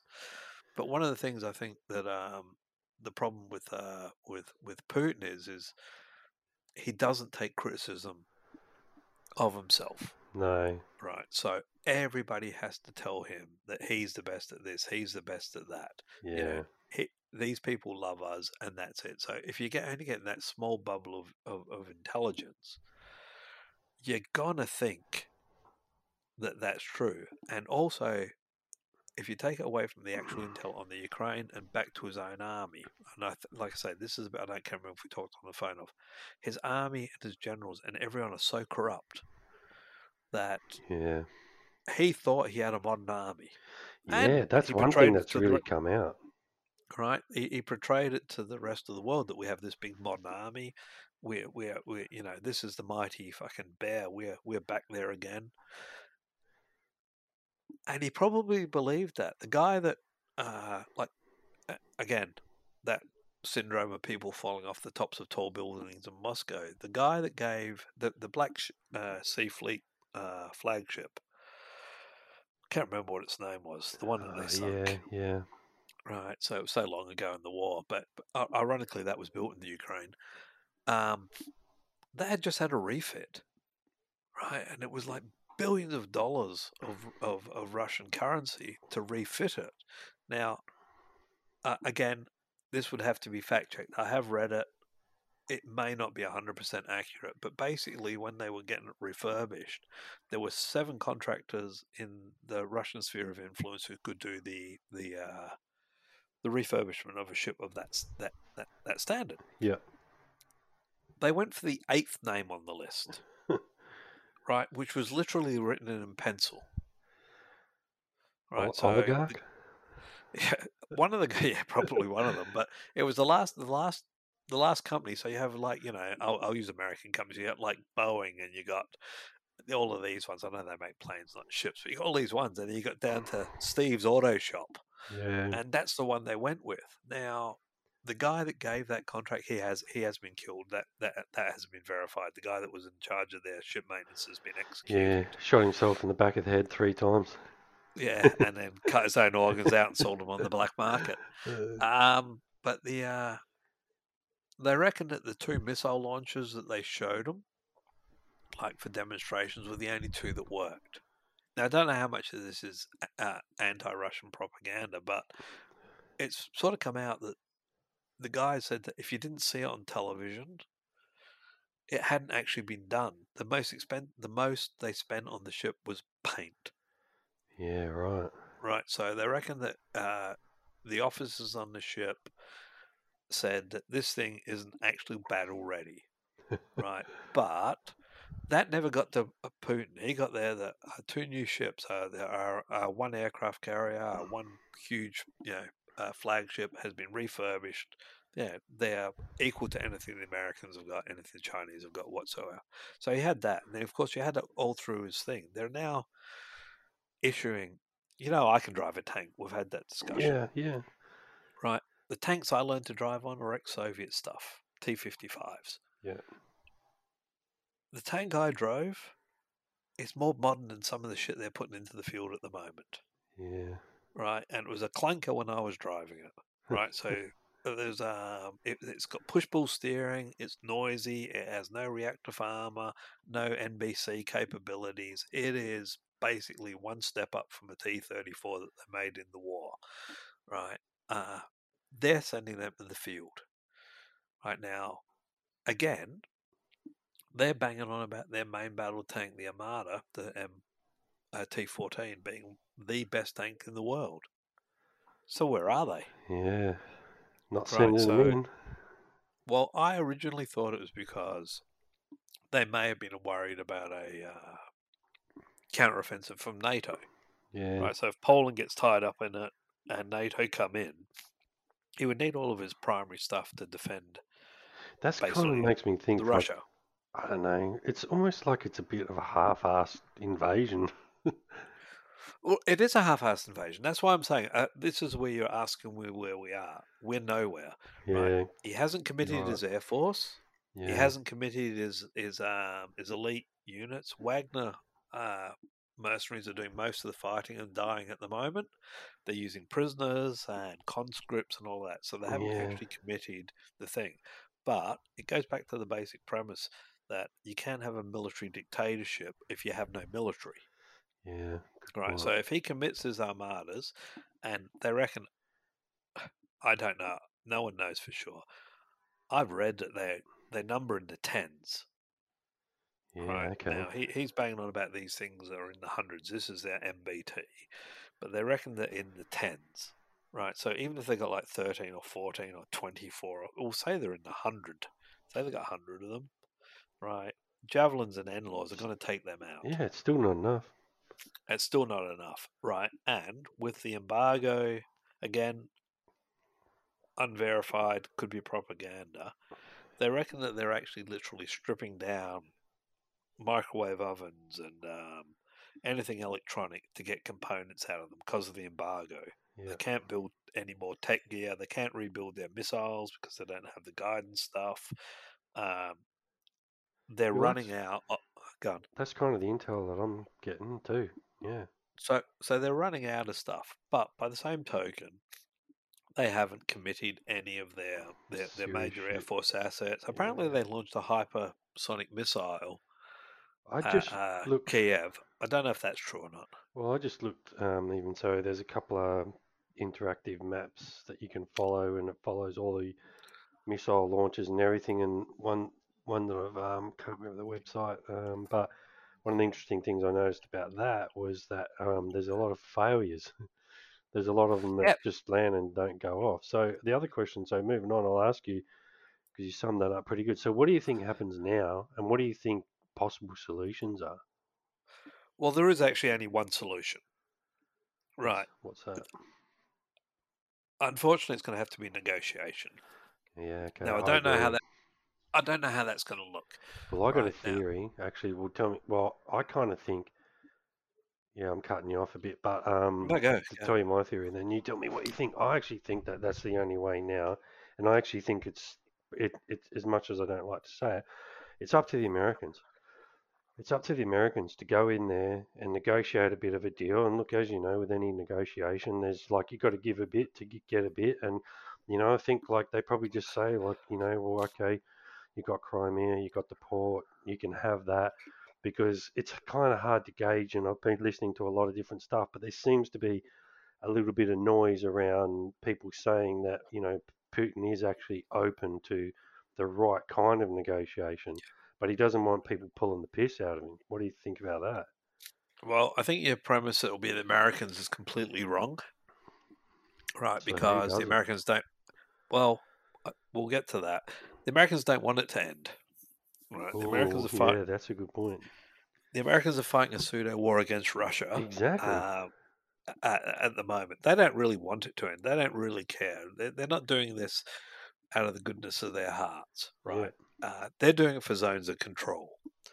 Now, if they negotiate a settlement where uh, the Ukraine loses any territory, first off, the Ukrainians won't go. The Ukraine won't go for it.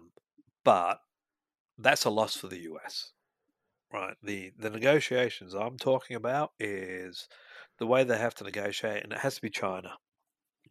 Okay. Because yeah, they're the closest allies at the moment. Yeah. Um, the negotiations have to go something along the lines of That's a you good pull point. back to your pre-war borders, probably up to and including the Ukraine. But that'll be that. The Ukraine's going to be the sticking point in anything I say. So I'm just going to pretend that it doesn't exist. You pull back behind your borders, we'll lift the sanctions off you. Yeah. Right. It's going to be. It has to be economic. You know, the Yeah. Russians are bankrupt. They've run out of money. The only Right thing is, now, but they're kind of like the petrol station of Europe. yeah. But as things go on, that'll change. The dynamic of that will change. Good for us because they like LPG. Yeah. But Good point. the dynamic has to change. The Russians, the Europe, and the other ones. It's the domino principle. If they let him keep anything, right, it's going to be uh, a moral victory for him. Yeah. Right now, we can't afford him to do that. And I don't normally say this. I'm not a reactionary sort of person. I'm not that guy. But this guy, if he doesn't get stopped now, it will be like World War II.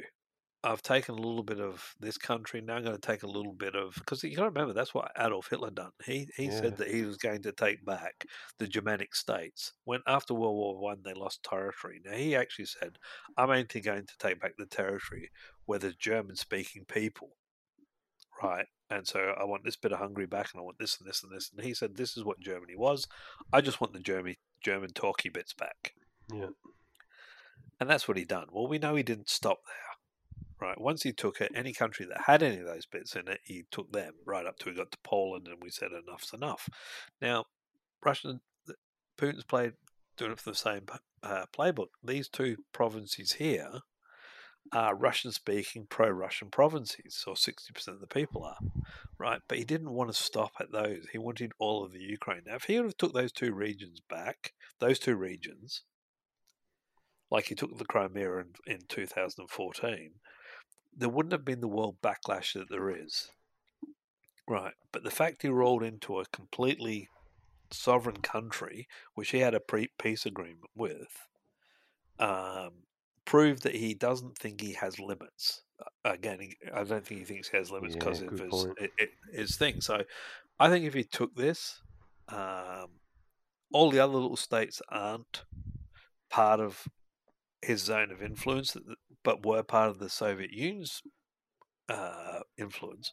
He's going to try and take them back as well. He wants to rebuild the Soviet Union, right? I think the Yeah. He's propaganda already he said got that. from yeah, and the propaganda he got from his own people was that we want to make Russia great again, Yeah. right? So, funnily enough, he always says the Soviet Union when he means Russia, right? So, Yeah. He's actually. because I they're think not, he's actually said that before. Like, yeah, that he wants to restore the old Soviet Union yeah, and could have been ways of doing that, but invading other countries, he should have tried to make a commonwealth. or He should have tried to economic. make.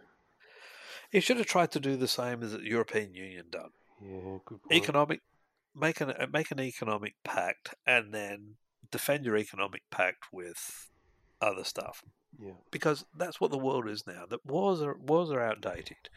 It's all commerce zones of influence and stuff like that. So Where do you where it's think? going? Do you Go think on. China will? Because you're sort of saying that as a solution. Do you think they will do that, or is it just us hoping? No, that I don't know. I think that the thing that happened during the week or the last fortnight, one of the most telling things in the world at the moment, the fact that Xi of China just made himself for the next 5 years. He's Yeah, I saw premier again, president, whatever they have, right? Well, it's not for the next 5 years. That's forever, that. right? Now Yeah, he makes no secret that he wants Taiwan, right? He wants to reunify Taiwan with the Chinese mainland. It's one of his big mandates. yeah, Now, the longer that the Ukrainian conflict goes on, the more depleted everyone else's ammunition supplies become. They're already short of artillery shells. They're already short of so much other stuff in the yeah. world. We can't get enough into the Ukraine of the stuff that we said that we're going to give them. Man, that's what my guy on the ground over there is saying. That's one of the things he's saying.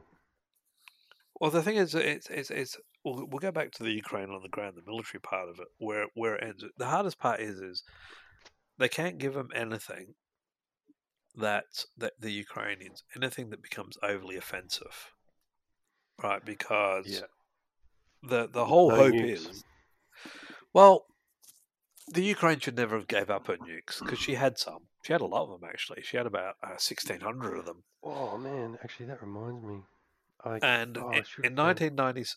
Go on, sorry. No, you go. Oh, I was just gonna say after the first, because you said that in the first podcast, should have never given up nukes, and I had someone, a follower, actually send me a YouTube video basically explaining why Ukraine couldn't hang on to them, and I wanted to get your thoughts on that, but we'll probably have to do that for another one because I wanted you to watch that video and see what you thought about. But Just it, quickly, what was it? it was Synopsis? basically kind of along the lines of they just didn't have the capabilities to, because as you know, maintaining nukes is a thing. Like it's not just you don't just have them kind of thing.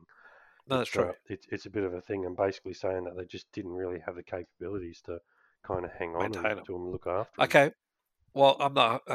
I'll watch that if you can link it to me later. But Yeah, I yeah, they're will. right. But that's nuclear missiles, right? You got to keep the warheads, weapons grade capabilities, and all this other shit. Nuclear artillery lasts a lot longer, Yeah, right? Because the battle. You got to remember what the Ukrainians had left was more. There weren't. I don't think there was any ICBMs. I think that was like old like pre-thermonuclear stuff, like old World War II technology. But yeah, I'll check that out and No, they get had it back to you. they had atomic artillery. They had short range and medium range missile launchers. I don't think they had any ICBMs, but I could check on that. And you're right, they take a lot of maintenance. By the way, I was actually going down that road of nuclear maintenance, but nuclear artillery shells and stuff like that they last a lot longer, Yeah, right? okay. So, but Putin signed it. It was Putin that signed it in 1996. He signed a peace agreement saying that they would let the Ukraine live in perpetuity without any Russian aggression if they gave back all the nuclear weapons. Right now, you know my philosophy. If you've That old got them, you chestnut. never give them away. That old chestnut, right? So the nuclear artillery would have still worked. Now let's talk about nuclear readiness. This is where the world this is where the Ukraine becomes a bit of a hotspot because we don't know if they're nuclear ready.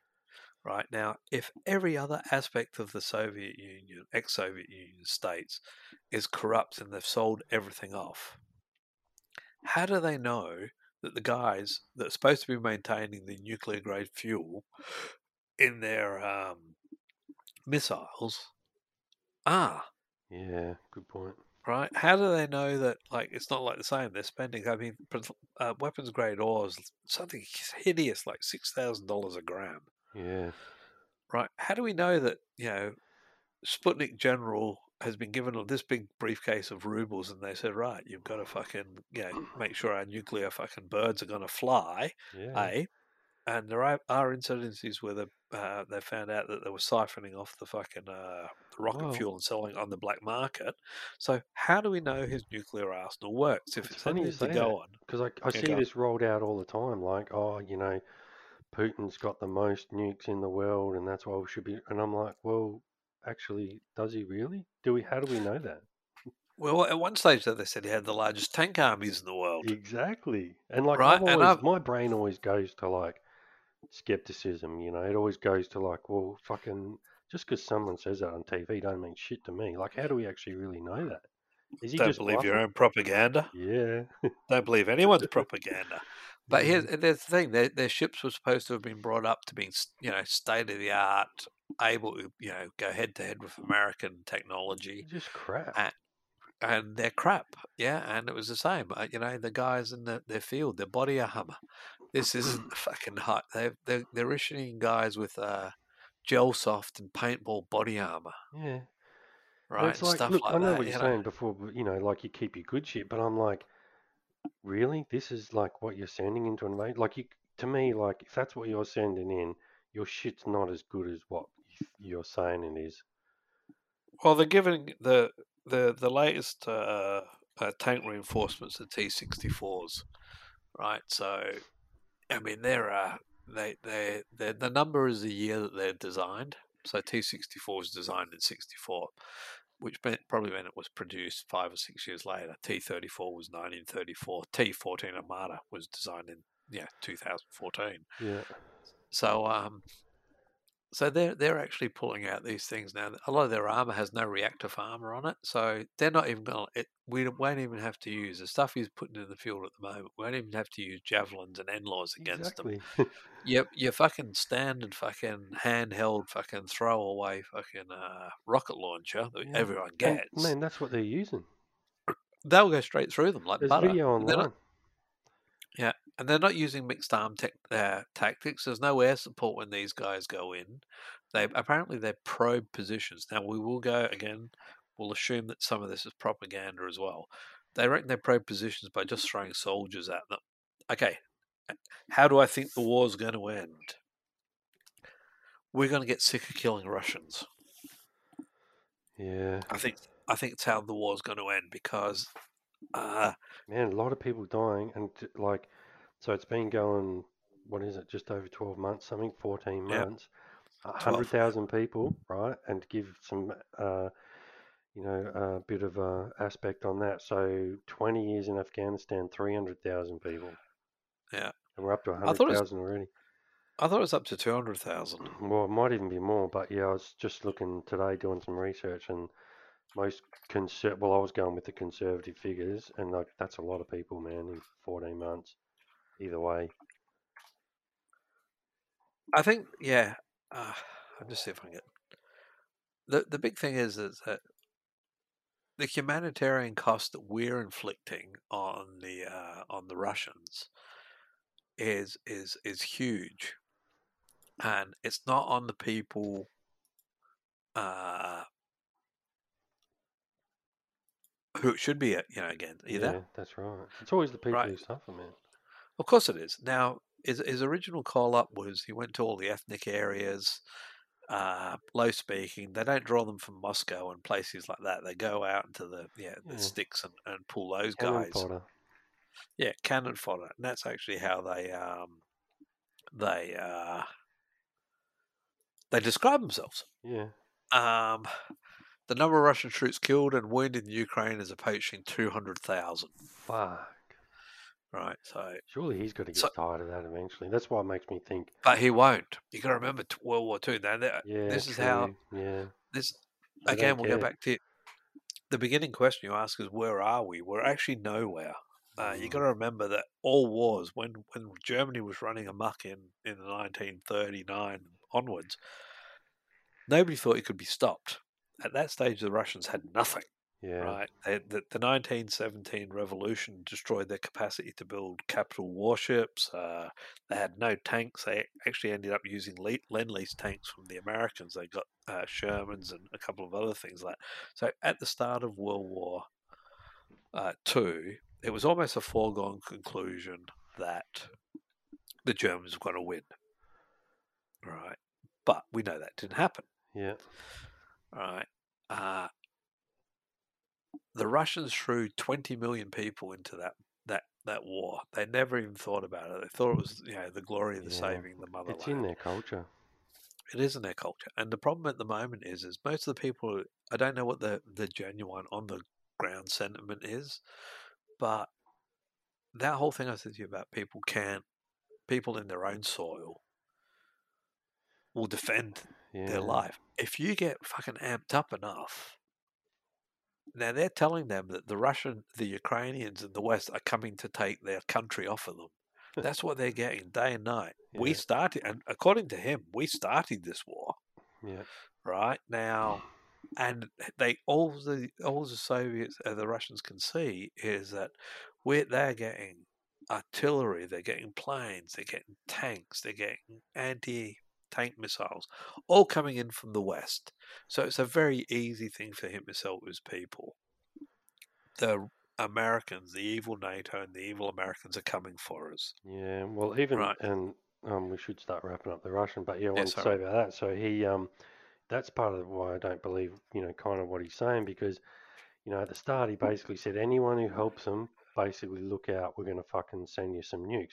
Well, heaps of countries have been helping out and he's done fuck all. Yeah, because I think that's the Chinese influence. Yeah, okay.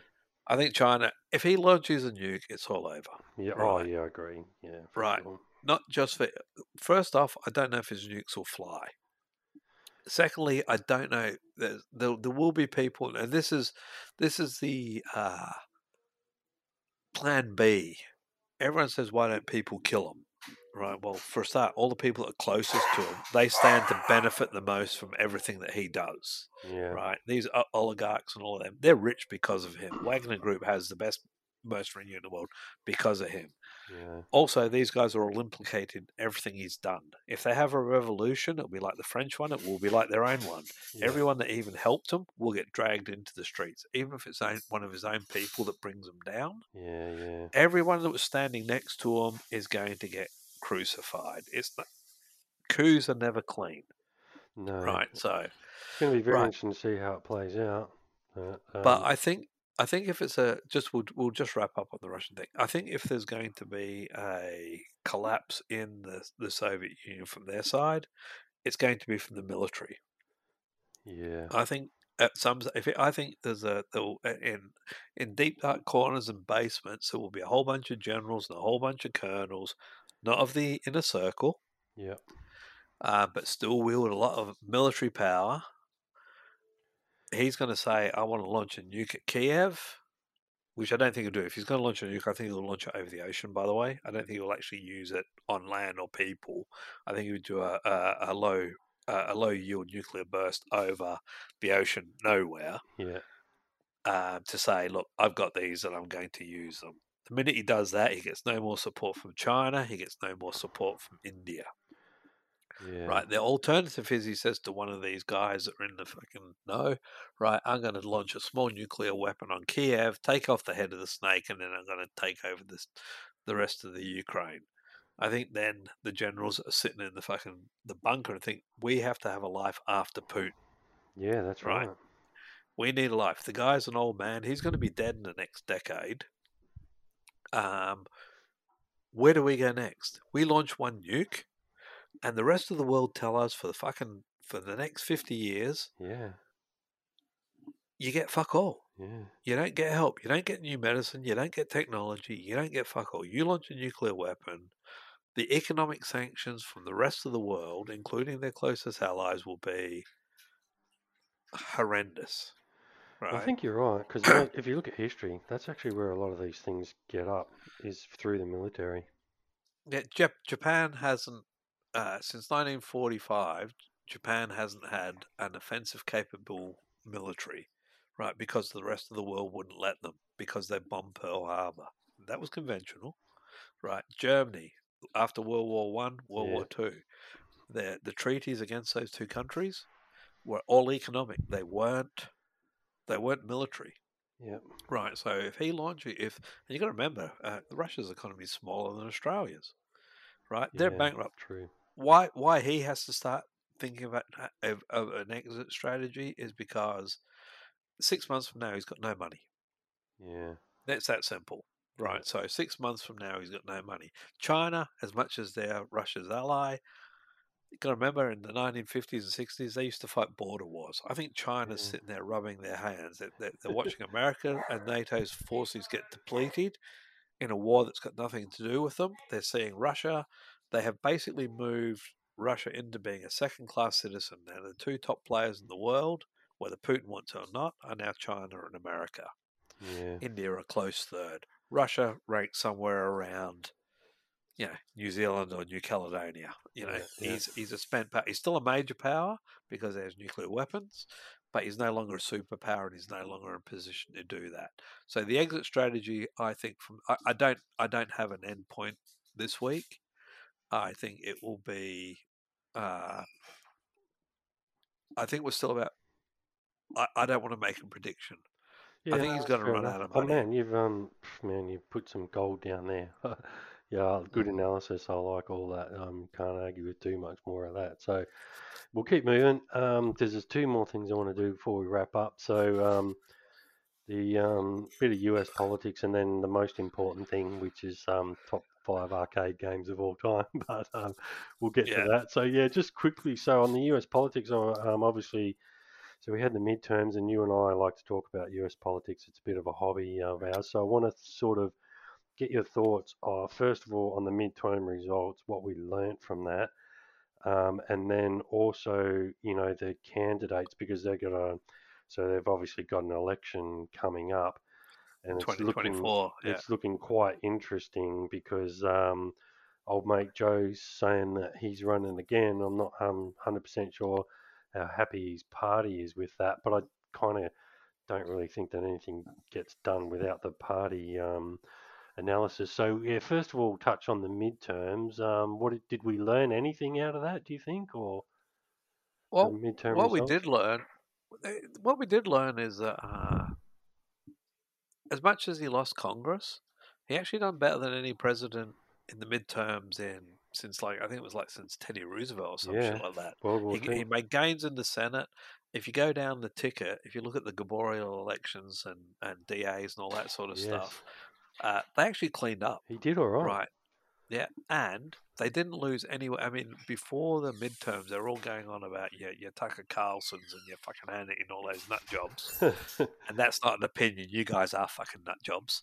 Um, I'll touch on that in 2 seconds. But they were all going on about, this isn't a red wave. They were trying to find better words. They were all trying to one up each other. It's not a red wave. It's going to be a red tsunami. It's going to be a red storm. It's going to be this. Well, it petered out. They barely got enough fucking Yeah, people to. I think they got 7 seats in their favour, which is why that George Santos, the guy that can't lie straight in bed, that's why they can't denounce him, because if they have to have a runoff election for his seat and they lose that, they've lost even more ground, yeah. right? So I think the Republicans never got. There was no red wave. It was No, like a fucking it was like a puddle in the park. There I was think no. it was a big failure for them, in my view. Oh, Like, it was epic failure, yeah, epic. they just And didn't get. And the interesting thing was, that's not what was predicted. oh no, it was. But that's the thing. That's the thing, Ira. I thought we had discussed this beforehand. Yeah. I think I think I told you I thought that they would retain the Senate. I actually Oh, thought they'd I'm not retain talking all of about them. your predictions. I'm talking about other people's predictions. Yeah. Sorry. Yeah, but a lot of my stuff was based on if you actually look back again, 2020 hindsight. If you actually look back to the pundits who knew what they're talking about, they were actually saying, "Well, look, we don't see why they think this is going to be so close." Yeah. Right? The numbers aren't saying that. Now, I don't. I'm fairly ambivalent about Joe Biden. I really am. I actually, he's one of the few politicians I have no opinion on. Uh, I don't like him, don't dislike him. I don't have a. Maybe it's because he reminds me of my granddad. I don't know. Uh, but uh, he's actually doing a fairly good job, right? So he's hard. I could see he's not the charismatic leader that a party needs to. If they because unfortunately elections now are popularity contests, not Yeah.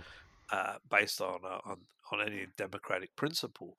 So as far as the midterms go, I think he was doing a good job. I think all centralist Republicans realised he was doing a good job. The evangelicals are abandoning the GOP at the moment, and for right reasons. They got everything they want from Trump. They got all their pro-life judges, so they don't need Trump anymore. They can say, if you actually follow that, they're all saying we don't give Trump our support anymore. He's not a man of faith. He's not that. Well, that's okay to say that now because you fucking got everything you wanted when he was president. You got Yeah, 6 fucking conservative judges on the Supreme Court, about 147 other appointments down line that are all these pro-life fucks. yeah. Um, I was going to ask you about that, but yeah, that's all right. You've already said it. right, so you got all of that going on. So they got everything they want. So they can dump Trump. I'm dying to get to the 2024. Well, I was just I'll going to give you say, my let's get to prediction. the candidacy. So first of all, let's start with the Democrats. So do you think, because at the start I was like, ah, no, they're not going to run Joe again. But I'm actually thinking the closer it gets to it, I'm actually thinking they probably will. And probably I'd like to get your opinion on, so the main, probably, I've been doing my research. It looks like probably Nikki Haley is probably going to be the main candidate. There's a few others in there like Marianne Wilson and a couple of others, but I kind of see her as the main. So let's do She's Demo. your front row, is she? Well, I don't know. Like that's that seems to be what the noise is. But I'd be interested to know what do you think. So let's start with Democrats. Who do you think will get the candidacy? If he doesn't die, Joe. it'll be Joe, Yeah, right? I think you're right. Um, but here's the thing: this election That is is, a thing. But what you were saying, like he's 80 years old, man. yeah. He won't. There's two scenarios in my head, right? If he doesn't run, if he's not the candidate, He's already said he's running. it's hit. Well, yeah, you can say lots of things in Yeah, politics, true. right? 24 hours is a fucking lifetime He in could get a politics. tap on the shoulder. Yeah. Well, no, he's the one. He will decide whether he's going to run or not. Right now, so my predictions are actually going to be completely irrelevant by the time we get to the Republicans, right? But if Joe decides to run, I think they'll let him run. Yeah, If Joe's done this as a swan song, because you got to remember he's vice president under Obama, he yeah. has a super distinguished Mate, he's been around career, forever. right? Like he's on good terms before the Republican hierarchy. Like him and Mitch McConnell, who you'd think would hate one another, Yeah, right? They're friends, yeah, right? So these guys, he's been on the he has literally lived in Washington all his days. He doesn't have enemies on both sides of the thing. He has eminent people attack him like that. Those two nut jobs, Bubba and fucking Green, and Matt gets on, and they go after him. The Freedom Caucus, they call themselves. They go after yeah. him. But as a generalization, the guy has served his country well for a long, long fucking time, right? And I think the presidency for him was uh, a pat on the back on the way Kind of out a the door. reward. Yeah, Yeah, that's it. You've done all of this. We're going to get you. You're going to go. You're going to get your portrait in the halls of the White House. You're going to be this mm. president, 46, I think he is. You're going to be 46 president. What about Kamala Harris? I think she is there. I think she's the front runner candidate if he doesn't do it, Yeah, right? Because you got your woman vote, you got your black vote. Uh, she's slowly faded off into the ether. You don't hear anything about her, but that's normal for vice presidents. yeah, Uh, she hasn't done anything that's controversial. They can't hang Hunter Biden's laptop around her, which is a load of shit, by the way, yeah, so she's a good, clean candidate. They've got a lot. They have a lot of good candidates on their side. The yeah, reason I think it won't be Harris if it's not is I don't think she has enough time in the middle. Right, yeah. Okay, good but candidate, but she's probably the second, like in line. Do you reckon? who Like do who? you reckon? Well, who would you put in front of her? Look.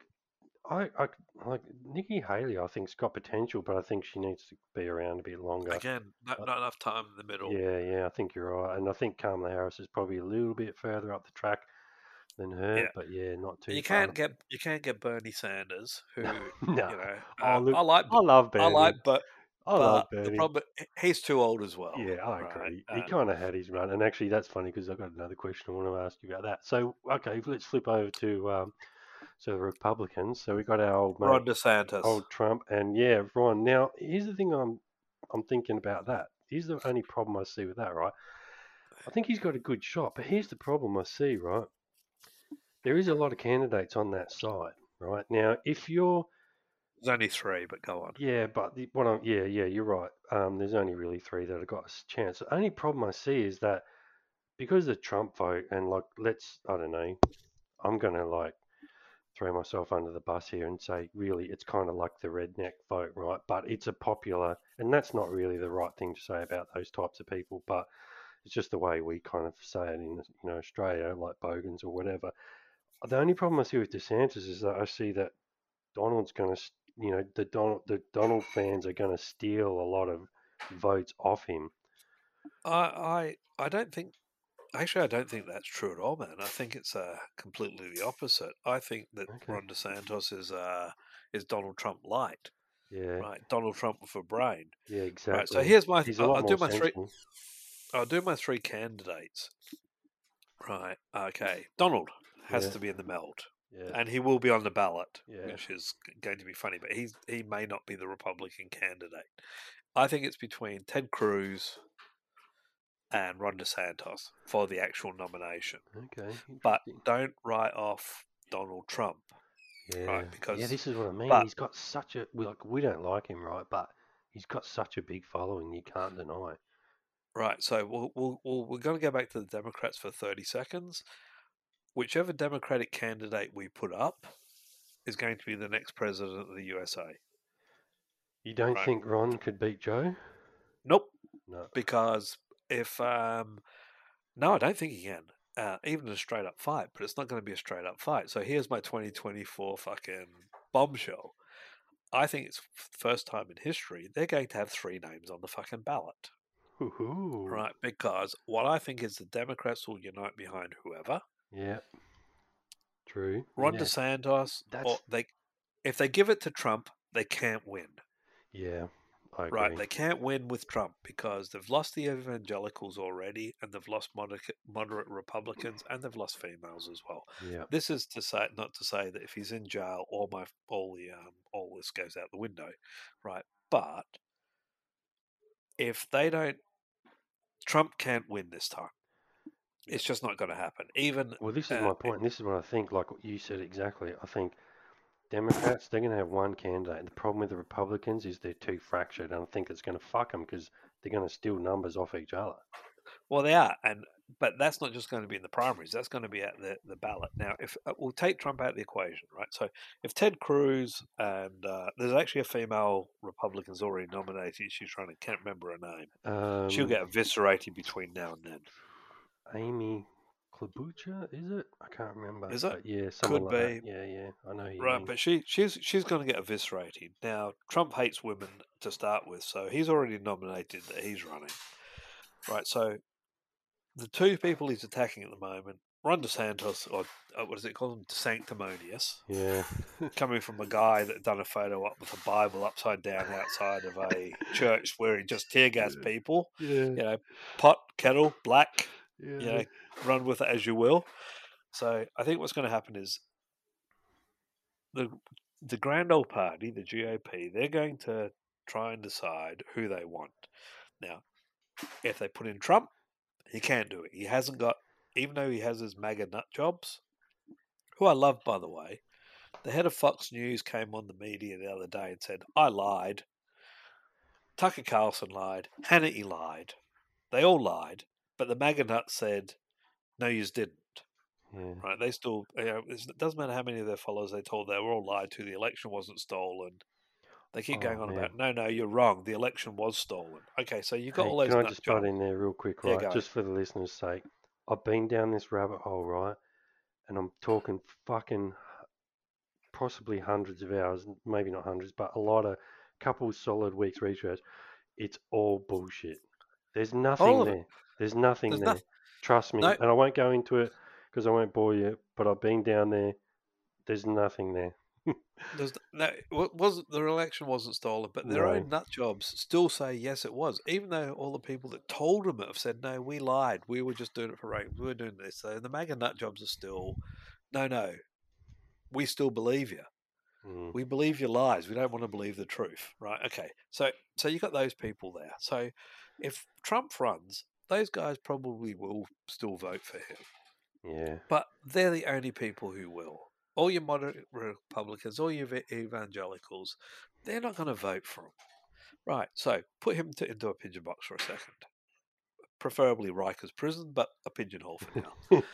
Okay, so what you've got now is you get the GOP, the Republicans fighting over who's going to be the candidate. So it's either going to be, in my opinion, it's either going to be Ted Cruz or Ron DeSantis, because now Ron DeSantis, he's banned, build the wall, everyone's woke, ban books, do this. So he's playing to Trump's uh, base, Yeah. right? Because he wants their votes, right? Now he'll also be playing. If you watch, he's trying to play at the business community. He's been doing that. Ted Cruz has been strangely quiet, although he is doing some side lobbying, mostly to industry and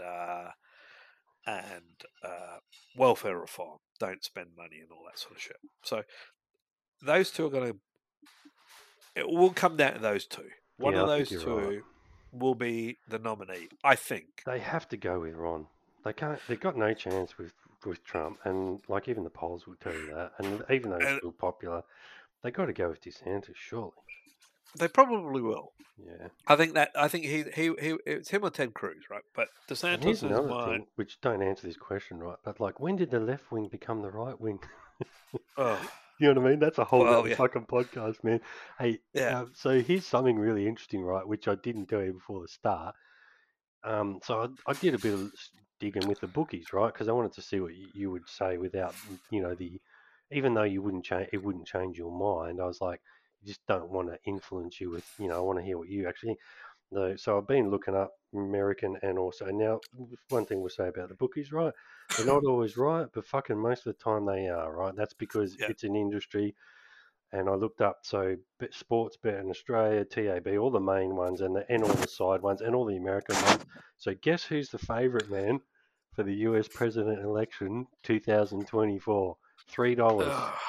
Joe Biden. DeSantis. No, Joe Oh, to win. to win. So you're Yeah, yeah, right yeah. on the money. And then, interestingly enough, so Trump is around $4, and DeSantis is around, depending on which ones you look at, about $4 to $4.30. So you and I Okay. know that's basically fuck all. And then Yeah. the interesting thing is the next one's down. Kamala Harris, $23. Nikki Haley, 31, and then the rest of them are just like, they're nowhere. Like Also, $30 horses aren't coming in. So I thought that was very interesting because the bookies, man, like I said, they're not always right, but fucking most of the time they are. And I thought that was really interesting that they got Joe. And their thing is, I've been following it for a while, and he's just dropping. He's just dropping in price all the time. He's gonna shorten off to like $1.50 or something, I reckon. yeah. Well, like I said to you, I don't know who the Republicans are going to put up, but it's going to be Biden's going to win. They cook their chook Uh, for sure. Hey, well, interesting can I question just for go you. back Yeah, to go. just quickly how I think the ballot's going to look, though? I Yeah, think DeSantis is going to be the Republican candidate. yeah. Biden's going to be, if he decides to run, will be the Democratic candidate. Trump's going to put himself on the ballot. Do you reckon he'll run as vice for DeSantis? But would he do that? No, he'll run. He'll run as an independent. Oh You don't yeah, have to. of You don't course. Yeah, have. yeah. I forgot about that. You don't have to be a member of a political party to run for president. Yeah, Anyone can put true. their name on the ballot. If you're an American citizen and you're Yeah, over, I think it's forgot 40 about that. years of age, you could just say, "I want to be on the ballot." Hmm. I don't know what the costing it is, but you can basically be on the ballot. Also, Americans, I didn't know this one until in the last half a decade. You can actually write someone to be on the ballot. You can actually write a name. If when they're balloting Oh for yeah, president, I could write Ira Felberg. If you met yeah. the criteria, whether you're on the ballot or not, I could actually write your name down That's on it. true. Yeah, Right. So I think what will happen is, and I think this is why the Democrats are guaranteed to win. If they make Trump their candidate, he can't win it. He's Yeah, going to get his ass felt. He's I going agree. to lose it. If they make DeSantis or Cruz their candidate, he'll run as an independent, and he's going to split the Republican vote. Yeah, DeSantis and will this is get what I mean by stealing votes. Yeah, yeah. So that's what I think will happen. So I don't yeah, think they can win. And like I said to you at the beginning, it doesn't matter who the Democrats run, they're yeah, going to win, yeah, right? Even if it was Bernie, oh, yeah. I that think might be a you're right. hard sell. But let's say, but Yeah, because he'll take the MAGA nut jobs, yeah, yeah. and in states like Wisconsin, those little tiny states they won last time, they need every vote to count. Now, Mm, then you got Ron DeSanctimonious, who I think is a complete nut job. Uh, that's why he's trying to steal Trump's votes. That's why yeah, he's saying, I'll build the wall, I'll do this, I'll do that. Because he has to try, because I think he knows in his heart as well as the GOP that Trump's going to put himself on the ballot regardless, yeah. Good point. right? And so he's now trying to steal their vote. So that's why I think that they're running scared. I think it's going to be DeSantis, and he's trying to make himself intelligent Trump light Mm, so that he can get the vote. Trump's going to put himself on the thing because his ego doesn't believe that he can't win it, yeah, I think right? you're right. And like I say, if it goes the other way and they say, look, we're going to have to put Trump on there because, he's going to cause us all sorts of fucking grief if we don't. And hopefully by 2032, he'll be dead and he can't run anyway. Right. Yeah, true. Right. So, Good analysis, man. I so, like so, it. so that's the way I think it's going to bounce. Here's a question for you. Best president America never had. Best president America never had. Who do you John reckon was McCain. John McCain? Yeah, okay. Yeah. When you were I'll saying go. Bernie Sanders, I thought you might hit me with Bernie Nah, but Sanders. But yeah, that's a the, good John McCain. Yeah, I like that. and ironically, he's on the other side of the fence. He's a Republican, Yeah, but I right? just I So just wondered, what you thought about who was the best president they never had. me, Hey, well, here's another question for you. Who's the best prime minister we never had in Australia? uh, Kim Beazley. Oh man, so glad you said that because that's mine. I Yeah, reckon. and Oh the man, second best one, we I'll missed go to out the other then. side of I'll go to the second side of the fence, and the other side it was John Huston. Oh yeah, yeah, So yeah. That's not a bad one. so Yeah, that John would be Hewson. my two. If I'd have preferred him to I reckon Howard. Go Kim on. Beazley for sure. He gets I my can vote, Beasley without a doubt, man. man. The Without night a that doubt. We got fucking robbed there, I reckon. But that's yeah another story. yeah All right. Oh, one, then two. Yeah, go. go the night Kevin Rudd won. That should have been Kim Beasley's night. Yeah, I agree. You know what I reckon, Anyway, but not enough ego. He wasn't like prepared to do the dirty shit that maybe some of the rest of them would do, but that's another podcast. yeah So two, I've got one more question on the US, and then we'll wrap up on yeah. the Then we'll on move on. the Yeah. arcade games. Often when we're talking, one of the things that you say to me when we're talking about US politics is you say that the US is the most undemocratic country in the world, and what I want you to do is to explain to the listeners, yeah, what you mean by that. Okay. Well, America, the Westminster system of government. We have our democracies. We have basically representation is based on numbers. So you have an area like I'll make up Zone A. Zone, we'll say there's 200 seats in the Parliament, or 100 because it makes it easy. And if each group of 10,000 gets one person, right? So basically, if you have 100,000 people, you'll have 10 representatives. If you have, 5,000 people and the suburb next has 5,000, you get one representative. So you have, sort of representation. Now, in the US, not only do they not have one person, one vote,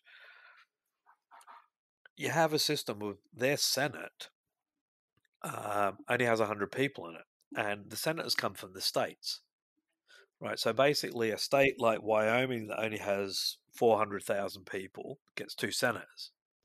A state like California, who has 27,000 people, gets two senators, right? So what you have, when I say they're undemocratic, it's right across the board. I'm starting at the Senate. So basically, you can have the current makeup of the Senate is the Democrats have 52 senators, 51, sorry, 51 senators. The Republicans have 49, but the Democratic senators actually represent about 70% of the country.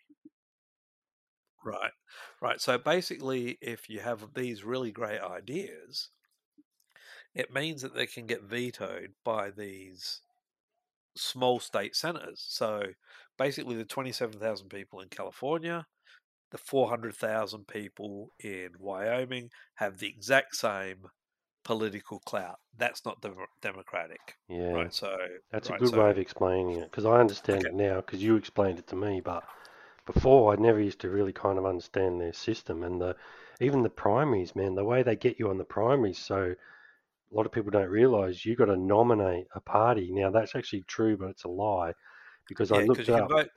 You So can not. there's You have to nominate, but you can vote. You can go into the booth and vote something different. well, there's actually I didn't realise this. There's 17. There's only 17 states. Did you know that allow that? The other Yeah, ones something I don't. knew You it was. can't change from Yeah, your primary, yeah. but there's Actually, 17 that allow we'll go back to Trump trying to run for president. Um, 6 states in America have the sore loser law, it. right? So Yeah, if you run in a yeah, primary for a party like the Republicans or the Democrats, and you don't get the nomination, yeah. you can't actually go on their ballot, I know that's right? So, fucked, isn't it? so they say, well, look, you tried to do it, Yeah, but because you didn't get it, we're not going to let you. Well, that's actually undemocratic because yeah, it might be, you might be like, it might be the Nazi party said you can't be their leader, but you think, well, I want to really represent people, so I'm going to run as well. So that, again, that's another one of their anti-democratic things. If you don't stay with the established party you're with, you can't run in an election. Well, that's not right either. yeah. Also, you got to remember in the US, there are only, I always get this wrong, man. There's five. Claire will probably remember. There's only actually about 540 votes in an American election. Yep. What people vote and what the electoral college vote are two different things. I was Now, going in to the ask you about US, that, the college, but yeah, so basically, like the different states like Florida, California, Pennsylvania, the big five, they have, each state gets a certain amount of vote, and that is based on population. So you have California, 27 uh, million people. They have, I think it's 52 electoral votes. I can't really remember the numbers, but yeah, it's whatever about it that. is. And then Wyoming has like two, and Ohio has four. And so the bigger your state, the more electoral college votes. And that's why they say, unless you win, like, Florida, Yeah, Pennsylvania, Pennsylvania and California, you can't be president. You need at least three of the big five, yeah. then all the other little states around it. Right now, why that becomes undemocratic is in the individual states, they have vote suppression laws. Each state gets to nominate how their Yes. votes are spent. Mm. Right now, some states it's a winner take all. Other states it's proportional. If you get 60% of the thing and 40% of they get 40. It splits. I think one of the states don't actually vote until last, and everyone else has, and they give everyone. I think it's one of the states. I think it's Ohio, but don't quote me on this. And this might not be true, but they get 4 votes, and they give 2 to each party, regardless of what their state vote is. Yeah, It's one of the little states. I don't know if that's strictly true or not. I saw that somewhere. I haven't really researched it, but basically, so you have at the moment where the states, Georgia and places like that, where the Democrats done particularly well because the actual state's run by Republicans. yes. They're now trying to change the rules. Like they cut down how many voting booths there are. They've cut down where you can vote, when you can vote, get rid of mail-in votes. Yeah, So one of the biggest things about the American political system is the Republicans have never had a popular president. I think one of the Bushes done it once, but basically the Republicans, if they win with a minority of the people. They never get the popular I vote. know. It's crazy. It seems so crazy to me. And that's the funny thing. Like, I always hear people talking about America, and like, I'm going to throw Joe under the bus, my mate Rogan. He's always banging on about, how it's the land of freedom. And I'm like, dude, like, you don't even understand your own system. The other thing is, he'll then spend like a whole podcast talking about how fucked the country is. And I'm like, dude, are you even listening to what you're saying? And look, there's a lot of cool things about America, and they've definitely got things that, we need to have, a constitution and stuff like that. That's for another podcast. And I do like the fact that it is called it's called the United States for a reason. To me, it's not actually a country. It is actually a bunch of United States. And now, depending on your political persuasion, I like the fact that, you know, if you're of a certain political persuasion, there's a state where you can go and live, and that favors that kind of persuasion. And you can move to, like, you can live in California or you can live in Texas. You know what I mean? But it just blows my mind that, yeah, it's such a weird system, but it's kind of fascinating as well, don't you think? But the thing about, well, no, I don't think it's fascinating. I don't think Americans are free. I don't No, think they know that they're not. I mean, no, we all have freedom of travel. We've got lots of things. Even the Russians have got freedom of travel now, but they think that their system of government, yeah, and they don't have compulsory voting there. But they don't have compulsory voting because it's mostly working class that don't vote. yeah, Right, so if they had compulsory voting and everyone had to vote, the Republicans would probably never get in. Right, if they didn't change the yeah, laws, and they literally have areas in the US where they join heavily democratic areas with heavily populated Republican areas that are literally 40 and 50 miles apart. yeah, And the voting borders are freeways. So they'll take, like, yeah, we'll use Perth because it's where we live and Ira will understand this. They will take Greenwood and Warwick, which is on the Northern Freeway, yeah, make the entire freeway all the way down to South Perth, yeah. and say South Perth and Como, yous are all one voting area, It right? just seems crazy. And they do this, and since the last election that the was stolen from the Republicans by no one, Yeah, um, they are actually in across the red states. They're actually, and Pennsylvania is actually the worst one. They're actually drafting about 400 new legislations on how they handle elections, right up to Pennsylvania. You want to talk about being undemocratic? They're giving they want to give their local parliament, their state house, yeah, discretionary power to overturn the election result. They're not even fucking mincing words. They're just saying that they have the election, the state legislature looks at the election, yeah. then they tell the electoral college how their vote's going. I Right, know. that's it. And it's based on nothing other than their opinion. Now, what people don't realize about January 6th is that's how fragile their undemocratic country is. Yeah, good point. If Joe, sorry, if Mike Pence, who isn't a hero because he didn't do this, he literally waited to the last minute to see how which way the blood was flowing, and I literally mean that, to decide whether he was going to do what they wanted him to do. Now, I've seen the roadmap they had to stealing the election. Them stealing the election, by the way. It's funny how they always accuse other people of doing what they tried to do. Yeah, Um, if Mike Pence would have disallowed any of the state votes, and you got to remember, it was guys like that Lindsey Graham, that nut job, yeah, contesting Pennsylvania's votes. He's got fuck all to do with them. He yeah, contested them. And Ted Cruz contested other states. Now, if Mike Pence would have actually said, okay, there are irregularities, and he had the power to do it, we're going to put those votes aside.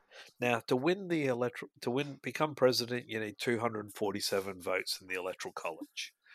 If you don't get that, which to the best of my knowledge has never happened, if you don't get the 247 votes, you can't be president. Right now, if they don't get a resolution from who's president, it then goes to the Senate, and each senator gets to cast a vote for who they want as president. okay, So then interesting. that goes back. That goes back to that thing Yeah, about the gerrymander. Now, at that stage, the Republicans controlled 51. Actually, it was Do they control 51? Or were It's they about using their? 50 something, I think. Low 50s, isn't it? No, I thought they had 50, and the vice president had the casting. No, they had 51. They did have 51. Yeah. Right. So what would have happened is if Pence would have disallowed any of them, which is what they were urging him to do. That's why they were hang Mike Pence and fucking Yeah. uh, All that crap. Donald said he was a soft cock. Is if he would have done that, it would have been a shaky ground, but it would have then have went to the upper house where they would have got 51 senators casting their vote for Trump to stay president, Hmm. right? And Interesting. it would then, if they would have took it to the Supreme Court, you had 6 conservative Supreme Court justices, right? So that coup could have happened, Yeah. right? It was so close to actually happening.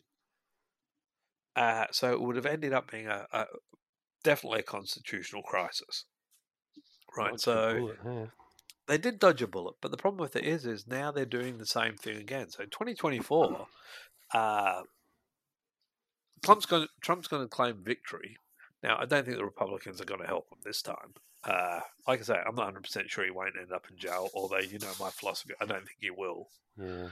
Uh, Certainly Merrick Garland, he's been sitting on it for 5 months now. If he's going to prosecute him, what the fuck's he waiting for? Yeah. But yeah, so they're not a democratic country. Their whole their whole electoral system is gerrymandered. Yeah. And the last thing I'll say on it is one of the things people don't realize that Alaska and Hawaii didn't become states in America until I think it was like 1948. There was 48 states in the US. They started off as 13, I think. That's right. The idea of their republic was it was always supposed to grow. Now, because of the numbers of people in California, Texas, I think Florida as well, but by now those two states should have been cut into smaller states, Yeah. right? And Puerto Rico and Guam should have been made states of America ages ago. Puerto Rico, American currency, is part of America. It's just not a state. Every now and then it comes up, statehood for Yeah. Puerto Yeah. Rico. But again, the reason that their republic is failing is the same guys don't like the fucking electoral system at the moment. You cut California into 3 states, which is probably what it should be. Then all of a sudden you create 4 new senators. Yeah. The 2 that exist there now, plus 4 more. Texas breaks into 2, so you get 2 more Texan senators. It's only Yeah. 2 more than there are now. They make Yeah. Puerto Rico, poor country, would probably become democratic, same as Guam, becomes a state because American currency, American rules, laws, and regulations. They get 2 senators as well. So all of a sudden you have 8 more senators in the Senate, but 6 of them are probably going to be left leaning. Yeah. And as I say, the congressmen from those sites will probably end up being Democrats. So again, they're not they're not building the republic the way that the founding fathers wanted them No, to, exactly. That's a good point. because the people who would least benefit from that, the Republicans, the grand old party, they don't want it to get bigger. They can barely hold control of it now. As it is. Right? So Yeah. And they they're kind not of haven't really moved with the times. they haven't moved with the times. And if you want to go into the filibuster that they have, you need a 60%. Most things in the Senate need 60% resolution. Most Yeah. stuff, Yeah. right? The most important stuff, like judicial appointments and all of that, right? Now, they have the filibuster. The minute that they can actually tell people to stop talking, but because of the way their system is, you can hold the floor indefinitely as long as you don't sit down, don't support yourself, you can keep talking. Right, Yeah. so you could stand up there and read fucking Lord of the Rings to the fucking Senate for as long as you wanted. Right. Also, there's no time limit from getting to where you are to down there, so you can meander down there, read books, do this, pick your nose, Yeah. It's such a and weird system. they are they're not democratic. They're not.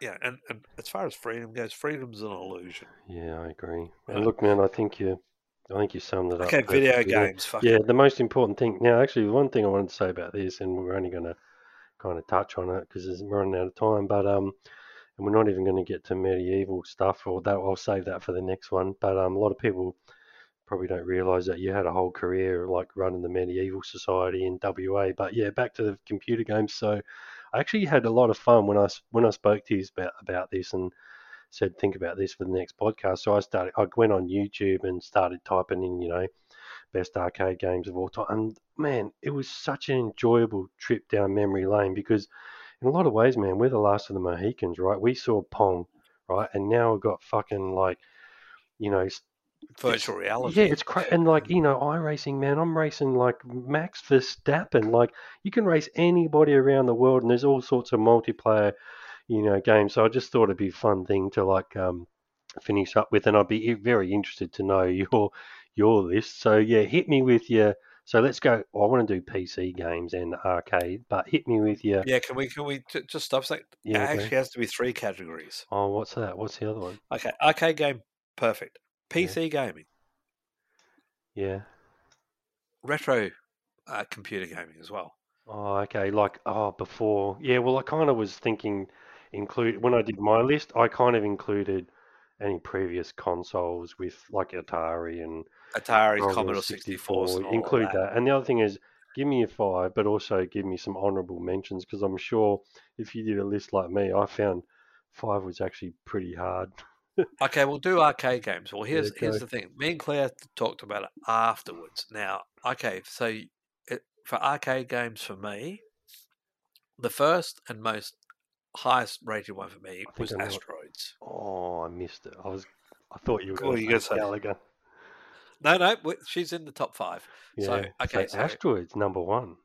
Asteroids is number one because Interesting. it was the first one that, I mean, you remember the old thing about computer games? They're like life. Yes, They get I know. faster and harder, and then you die, Yeah. right? So that's what I loved about it. So Asteroids was the first one that where you really had because it was a floating the actual your ship that you fly moved around the whole I was screen. just going to say that was the thing about that game. It was the first game where you could like move it anywhere.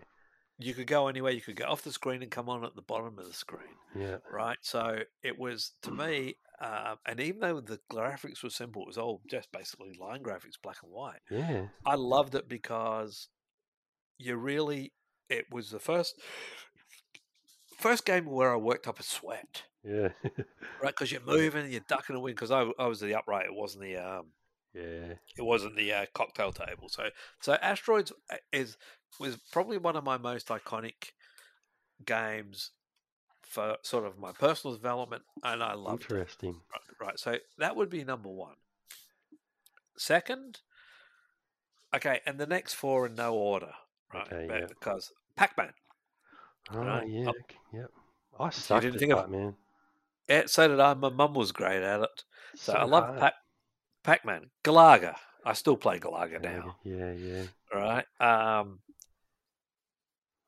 A unique game that a lot of people don't know called Mooncrester. Moon Cresta. I'm gonna type that Yeah, down. I have to look that up. yeah, that was one. That was a Is really that hard one. a bit Go like on. Moonraker or a bit different? It was one of the ones. It was one of the first ones where the actual things that were attacking you was so erratic. It wasn't. You couldn't figure out the pattern, Yep. and it was where you docked little ships together. You started off with one ship, and then once you got through a pattern, you docked it to a second ship, so you had three Oh guns and yeah. I everything. think I might And then remember. so it made this little pyramid one. So that was Mooncrester. So I like that. So they're the ones I. And then the next one after that was 1942, Oh yep. right, which I still play. Yep.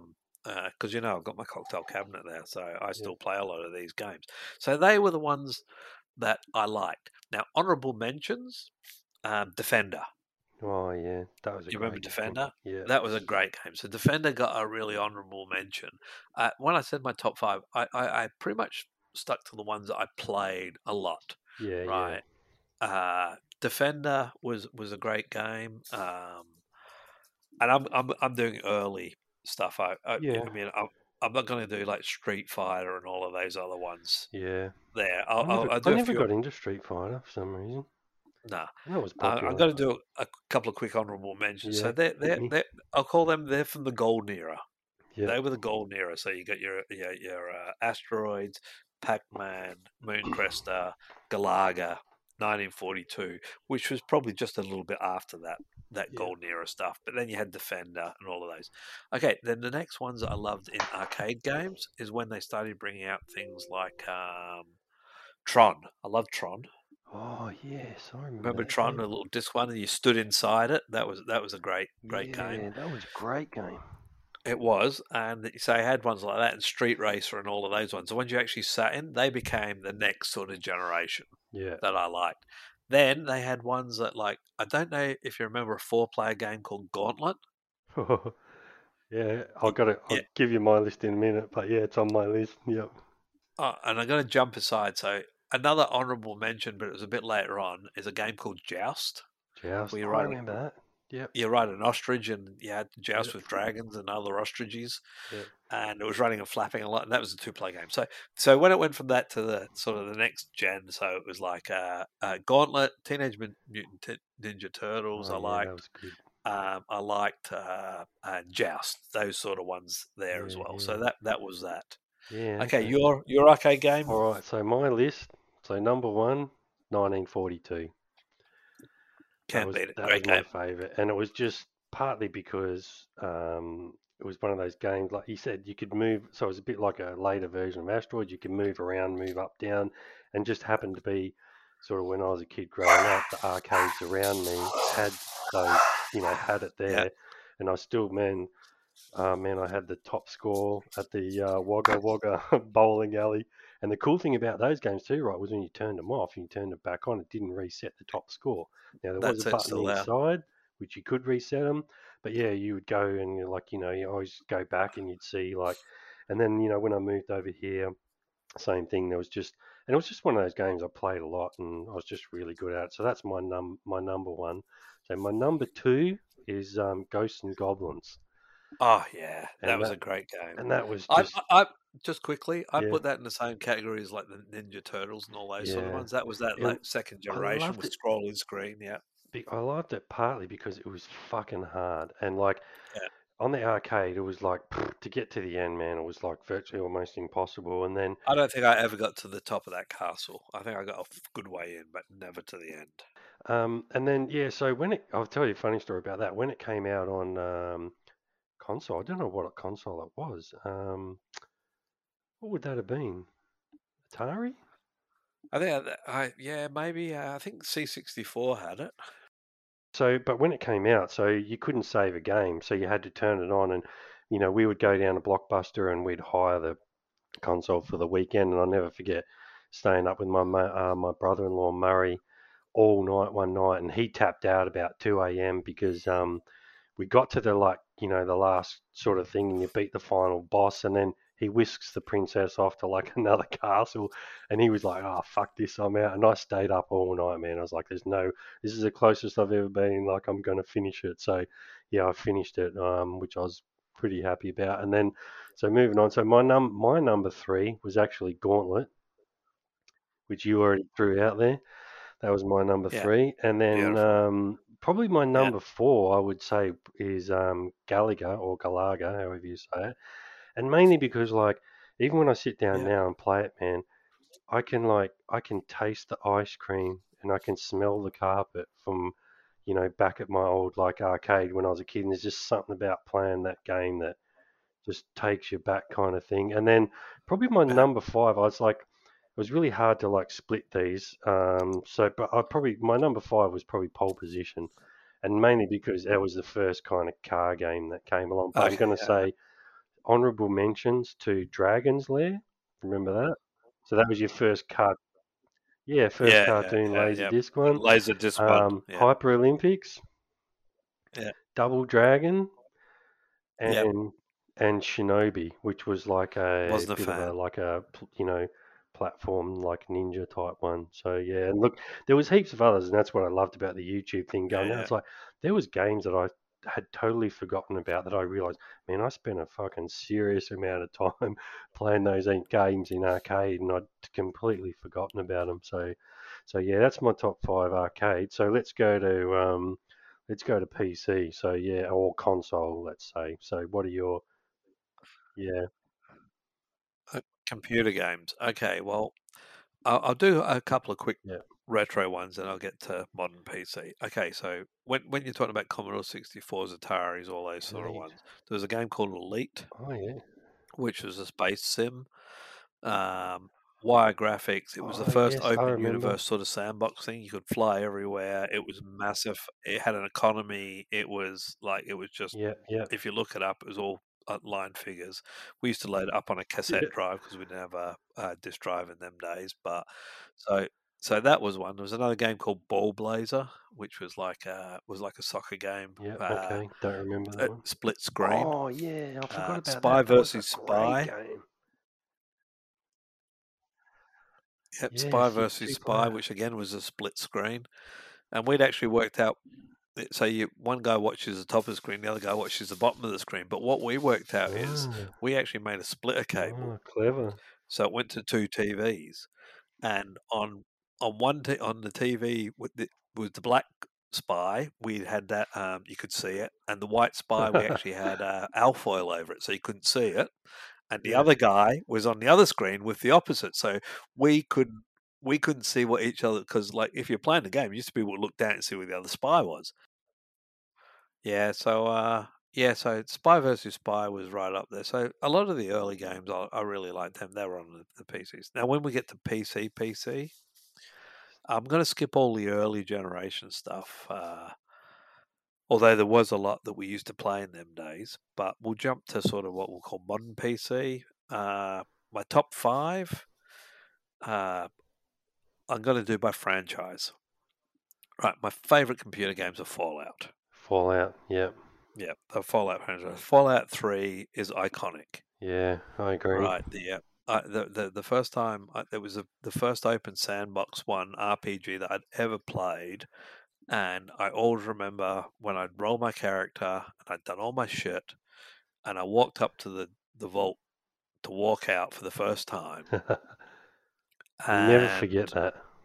you don't, and it was just burned in my memory, and I played through that game so many times. So Fallout 3 would probably be one of my iconic games, followed by Fallout New Vegas, then Fallout 4, then Fallout Online, I guess, is in there somewhere. Uh, Next franchise, Battlefield. Love Battlefield 2. Battlefield. Yep, so Battlefield, I enjoyed that as computer games went. Um, then I'm going to jump to online games after that. So I used to play EverQuest, Oh yeah.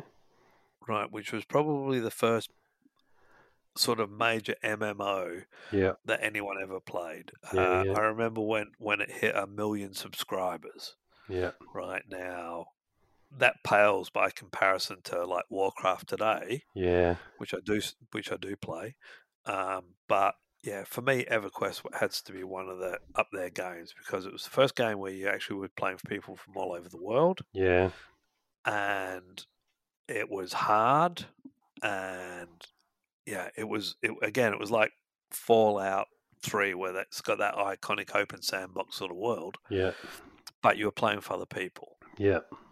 Right, so there was that. Then I moved on to I do play Warcraft, Yeah. but don't know why Okay. because I don't even know if I like it. Right, but You honest, played a lot of it. I play tons of it. Nothing like EverQuest, but I still play tons of that. So for me, I guess uh, PC games. I love Fallout. I love uh, Battlefield. Uh, MechWarrior franchise. I like that as well. Yeah. That you know, I've played. I think the last really good game that I really enjoyed that was sort of new and outside of the box was Cyberpunk 2077, Oh yeah. That's a good and game. that is a good game. And when I bought my new machine, it yeah, which had RTS in it, ray tracing in it. The visuals were way better.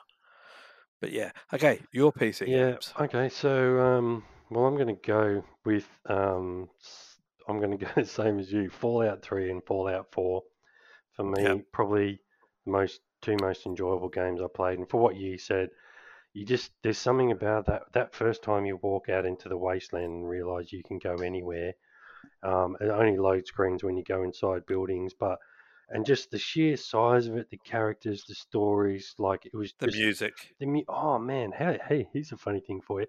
So when Kai goes to sleep at night, man, he plays the Fallout 3 sometimes or the Fallout 4 soundtrack, and I hear it going. For people that don't know, right, it's mostly like 20s jazz. Yeah. It's mostly like jazz music, and it's just yeah, it's just iconic. The other, probably the next most honourable, oh, not honourable mention, but yeah, sorry, number three is probably for me toss up between iRacing and Hunter Call of the Wild, because Okay. Yeah. they're the two main things I spend most of the time on now. And same kind of thing, like if you're into motorsport like me, iRacing is just fucking, it just blows my mind. And it doesn't matter what you're into, dirt, speedway, NASCAR, road, and like I got a league on there, as you know, and we've got about 400 people in my Discord, and raced against all sorts of people and met Tony Stewart, real NASCAR driver, and it's just it's just crazy. And also Hunter Call of the Wild, because I like my hunting, but I don't get out so Yeah. much. And being a gamer, it crossed over. And the thing I love about that is you're on reserves that are like 120 square kilometers and no load screens. That still blows my mind to this day. The fact that you can just walk around, and the thing I like about that game too is like no two sessions are ever the same. Yeah. It doesn't matter what you do, it's never the same. And you can go, there's maps, where you can go all around the world. Probably I was hard to get number five, but I'd probably say Medal of Honor. And I mean like Okay. the Yeah. original ones that The were on original ones. Yeah. PlayStation, not the new ones. And if you go and look at the ratings as well, basically as they went along the franchise, they just got worse and worse kind of thing. Yeah. And then honorable mentions. So these were kind of on earlier console. So the first one I would say was actually on Mac, and I first played this in the late 80s because I was around year 9 or 10 high school when the high school got computers, and they were the first computers in the school, and they were Macs, and they had a game on there called Dark Castle, and it was just kind of like running around inside this castle, and you got spiders chasing you, and it's a bit like Mario, sort of like you're jumping from stuff, and but yeah, just the memories, and it was super enjoyable. The other one I really enjoyed back then was Boulder Dash. I love Boulder Dash. That's Yeah. such a good game. It's actually still online. You can still go play it like free. Yeah. There's like I can copies play of on it. my old Yeah, PCs. yeah, and it's, man, something about that game. I just really enjoyed it, loved it, spent a lot of time on it. And then my other three kind of honorable mentions will go to Wolfenstein, Yep. because Without doubt. the first person shooter, Yeah. and then followed by Doom and Duke Nukem, which were Okay. basically just kind of follow-ons from that. I was going to actually ask if I could do that because after we discussed it, me and Claire had a long discussion about her favourite ones as well, Oh yeah, and there was an old early retro computer game called Commander Keen. oh She yeah, loved I that, remember that. Yeah, yeah, and all of his little adventures. yeah, yeah. But then she went into the ones like Quake Oh yeah. and Oh well, Doom. Quake was a type of Doom. Actually, yeah. The other one I should mention, when I was in high school, so the Sierra, like Space Quest, King's Quest, Yep, and Leisure Suit Larry, all of them. all of them, when they came out, like, and I loved the puzzle solving, and like, we'd have like five or six guys working on it, and you'd be working on certain puzzle, like, or getting through somewhere for weeks, and then back in those days too, right? Phone. So you get the phone call, and your mate would be like, "Oh man, I figured out how to, get Yeah, past this or whatever," and just, they were hard games, but it was so yeah, that was all the simple. t all the text adventure games. They were really cool. We played one and it took us like weeks to realize that the big yeti that was chained to the boulder wasn't a baddie. Yeah, yeah, stuff like that. Yeah, and the other thing is, well, man, they did take up a lot of our uh free time in them days. You Well, could get yeah, really, you start playing at and I'm talking about on a Saturday. We'd start playing about 10:30, 11 o'clock. We'd bang something onto the console. We'd be around my mate's house and we'd have some refreshments, if you know what I mean. yeah. And yeah, then all of a sudden it's like 2 o'clock in the morning. I It know, was like, and I was going to say, I remember, didn't someone say to you at some point, Or, if you had spent all the time that you'd spent on computer games on the stock market, you'd be a rich man. Yeah, it was. The guy said that to me. He says the amount of research you put into games. He said if you'd have done the stock market or learn how to do forex trading or whatever it was, he said you'd be a rich man by now. What did That you was a. say? I said, yeah, I probably would be, but it wouldn't have been as much fun. Although Oh, he's that's probably it, he's man. he's probably right. But uh, just what you were saying to me when you're going through your games is until you said some of them, I forgot. I forgot the whole quest. The Yeah, Quake and Doom and Team Fortress, and they were the ones Claire played. We used to play network games before networks were a thing, yeah. and we used to go into the Westpac building in town, and they hired out a meeting room that had all these computers and stuff in there.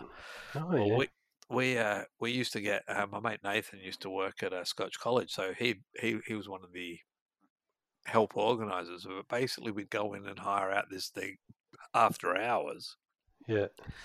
and we had Team Fortress loaded up on it. Right, so there used to be about 8 or 10 of us go in there on a Friday Yeah, night. We'd hire the thing out to about we'd hire it for 4 hours from about 8 till 12. But the guy that because they had to have one of their sort of tech guys sitting in there, and we paid for an hourly rate on it. We actually got him playing with us. Right, oh, so yeah, even though we'd only sort of like booked it from 8 till 12, yeah, yeah. we would end up still being there at 2 or 3 o'clock in the morning because he was Because in he was there playing playing. with us. And like in the early games, you could actually download skins so you could look different. Right, Oh, this is yeah. way back in the day, and so we all used to make ourselves look like the Cookie Monster. So that when we're playing Team Fortress, which was teams head to head, we wouldn't shoot anyone that looked like a Cookie Monster because we knew it was us. That's, yeah.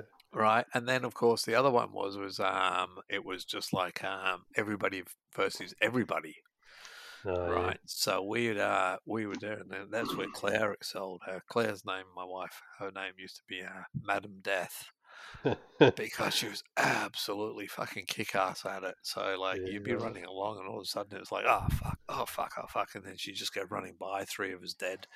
But yeah, so And that that's that what I say to that guy that said to you about the stock market thing. That's just for people, like, you're either a gamer or you're not, right? that's And it. yeah, we spend a lot of time on it, but I couldn't even put into words how much fun and the satisfaction that I get from playing games. It's just something that just doesn't go away. And I actually had a mate of mine say to me recently, something about like, oh, a bit of a waste of time, and I was like explaining to him like, no, it's not a waste of time. And like the community, like I said, you've seen what I've built through Aussie Car and Yeah, in the stuff that you've built, as well with your guys. And it's just, like I've got people I know all over Australia and all over the world, and it's just, yeah, it's such a bigger thing than what a lot of people realise, I I reckon. think I think the biggest thing at the moment though, and we'll talk about your iCars and some of the games like Warcraft and EverQuest and stuff like that I play. I think the difference these days is what people don't realize is they say, "Oh, you got to go out, you got to socialize." Well, one thing the pandemic taught us is you don't actually Yeah, have to do that to meet friends. But one of the things for us is we've met people, we've contacted people. Now, when I talk about some of the things I know about the US, it's when I was playing a game called Defiance, which unfortunately they closed the servers on. Our guild had 3,600 members, yeah, right? So that is a community.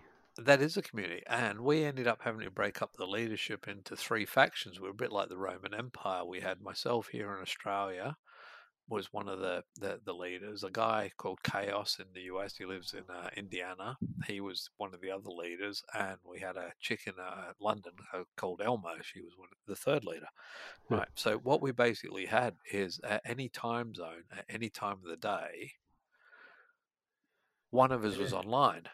yeah.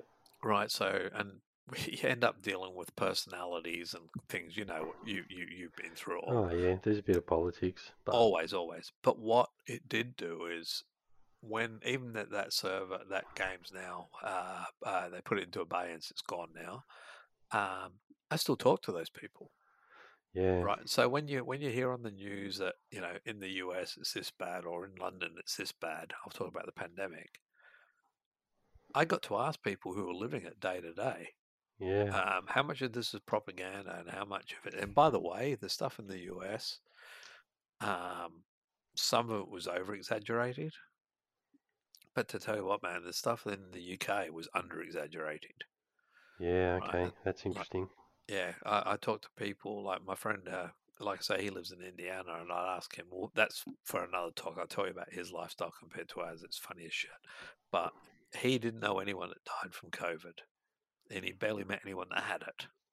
Yeah. Okay. Right. So now you're talking about America, they're going millions and billions of people are dying, but he never met anyone that died. He doesn't know anyone that died from it. And it, well, we found out later one of our friends did, but at the time, this conversation, he didn't. Um, but when I was talking to Elmo in the UK, she was saying that it's under exaggerated. She knows closies like little courts of like, a dozen families with like, maybe 40 members, but they all died. Fuck. So it's Yeah. but was going to go back. That wasn't meant to be as grim as it sounded, but well, which is grim, of course. But what I like about the communities you build online is they cross the political divide. Yeah. Good point. Right, you can talk to people in there. I got friends in Singapore who think we in the West have too much freedom, um, uh, and we don't have enough rules, which is a Yeah. funny aspect, right? Yeah. Because you can't have chewing gum up there. You have to stay left on the escalators. They think that the rest of us are arcanic because we have too much freedom. Yeah. Uh, It's good, isn't it? Yeah. You get all these different perspectives. I never really kind of thought about it like that, but yeah, it's like my mate that lives in Sweden, tree kiwi, and first thing I wanted to do was ask him about a bunch of stuff, and I was like, oh, about the tax, and he basically explained to me that's bullshit. They don't pay half tax at all. They pay about the same as us.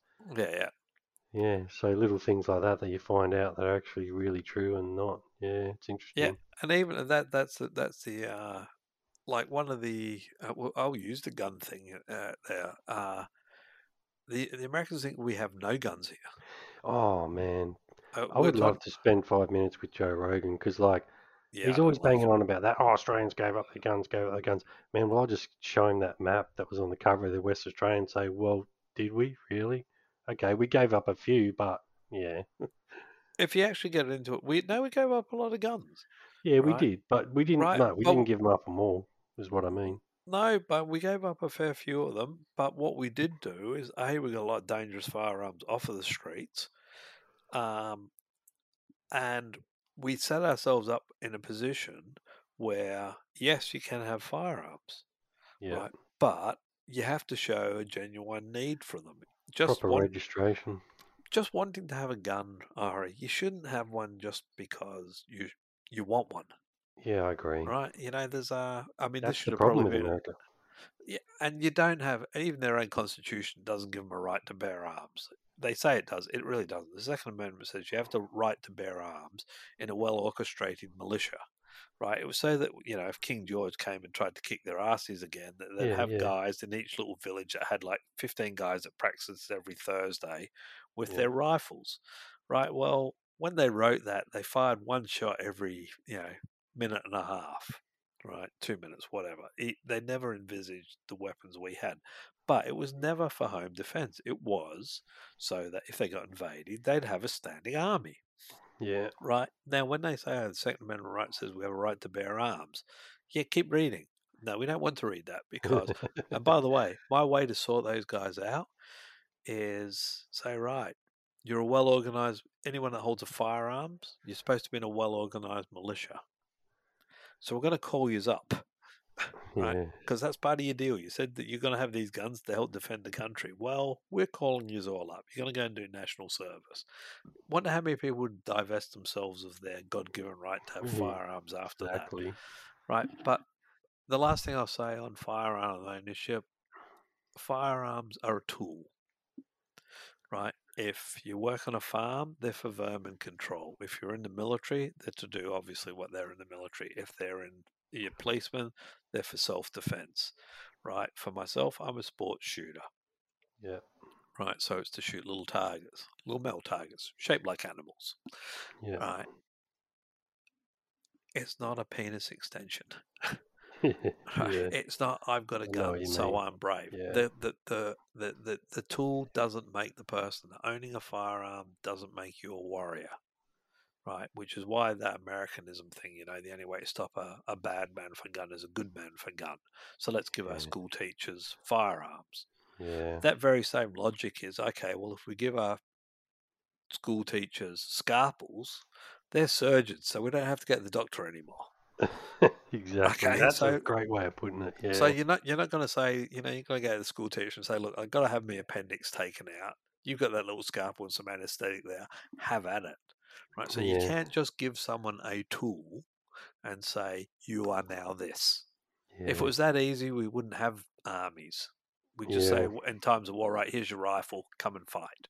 Right. yeah, So, and that's it. People have got to realize that firearms are a tool. They're not a God given right. You shouldn't have them. If you have a genuine purpose and a genuine need for them, then they should be available to you. Now, the other argument goes that sports shooting is a stupid sport and you shouldn't be allowed to do it.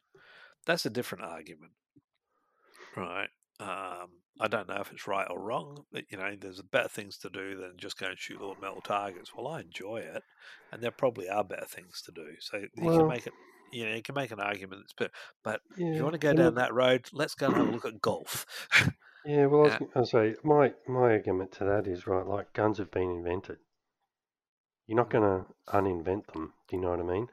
They're around, and if people want to use them, for social, and even in America, like people don't realize, but there's more, sporting shooters than anything else. Like there's way more sporting shooters than there is hunters. yeah, Whereas you think about America, and you think, oh, most gun owners probably hunting.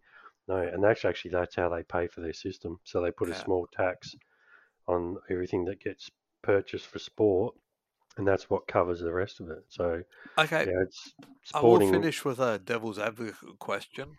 Yeah, okay. Why shouldn't we be allowed to hunt?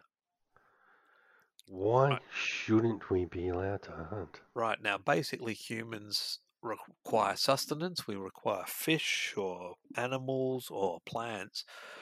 Why shouldn't humans be allowed to, citizens of this country, why shouldn't we be allowed to be subsistence hunters? Right? Basic human nature is we have to hunt to eat. Yeah, So what now? I'm against hunting, you know that, but I'm like I say, I'm playing devil's advocate myself. But why shouldn't we be allowed to hunt?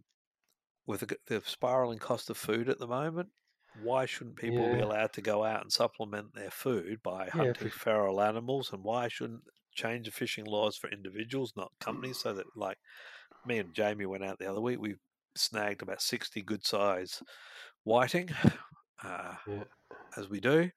So I've been living on that. Well, not living on it, but I've been eating that for the last couple of weeks. So yeah, my yeah, question is to the government is, why shouldn't people be allowed to go out and hunt for their own food? Why should we be shoved into a commercial market where we have to buy things? yeah. Oh man, you're preaching to the converted here, and even kangaroo meat in Australia, it's a way underused resource, really. Tasty, You juicy know. kangaroo. Yeah, but yeah, like I say, I'm not a hunter. I'm Yeah, I pretty much a understand. Yeah, yeah. pacifist. But Well, it's what we've always done. realistically, as you said, we've always we have hunted before. We do require sustenance. Why shouldn't we be allowed to go out and hunt to Well, it thing? comes down to the freedom of choice too. Yeah. And there, that's it. And I could argue, I could put up a fairly good argument that going out to hunt for food is a basic human right, Yeah, right? Because I have to eat. I have no money. I do have yeah, this spear. yeah. And That look, I heaps of people do that. That's how they supplement their shopping bill and stuff like that. It's every time I go to the gun store to buy more ammo for my targets, the guy up there keeps saying to me, "You're going straight home." Half the time I'm not. I wish I was, because he says, "Oh, do you want a leg of goat?"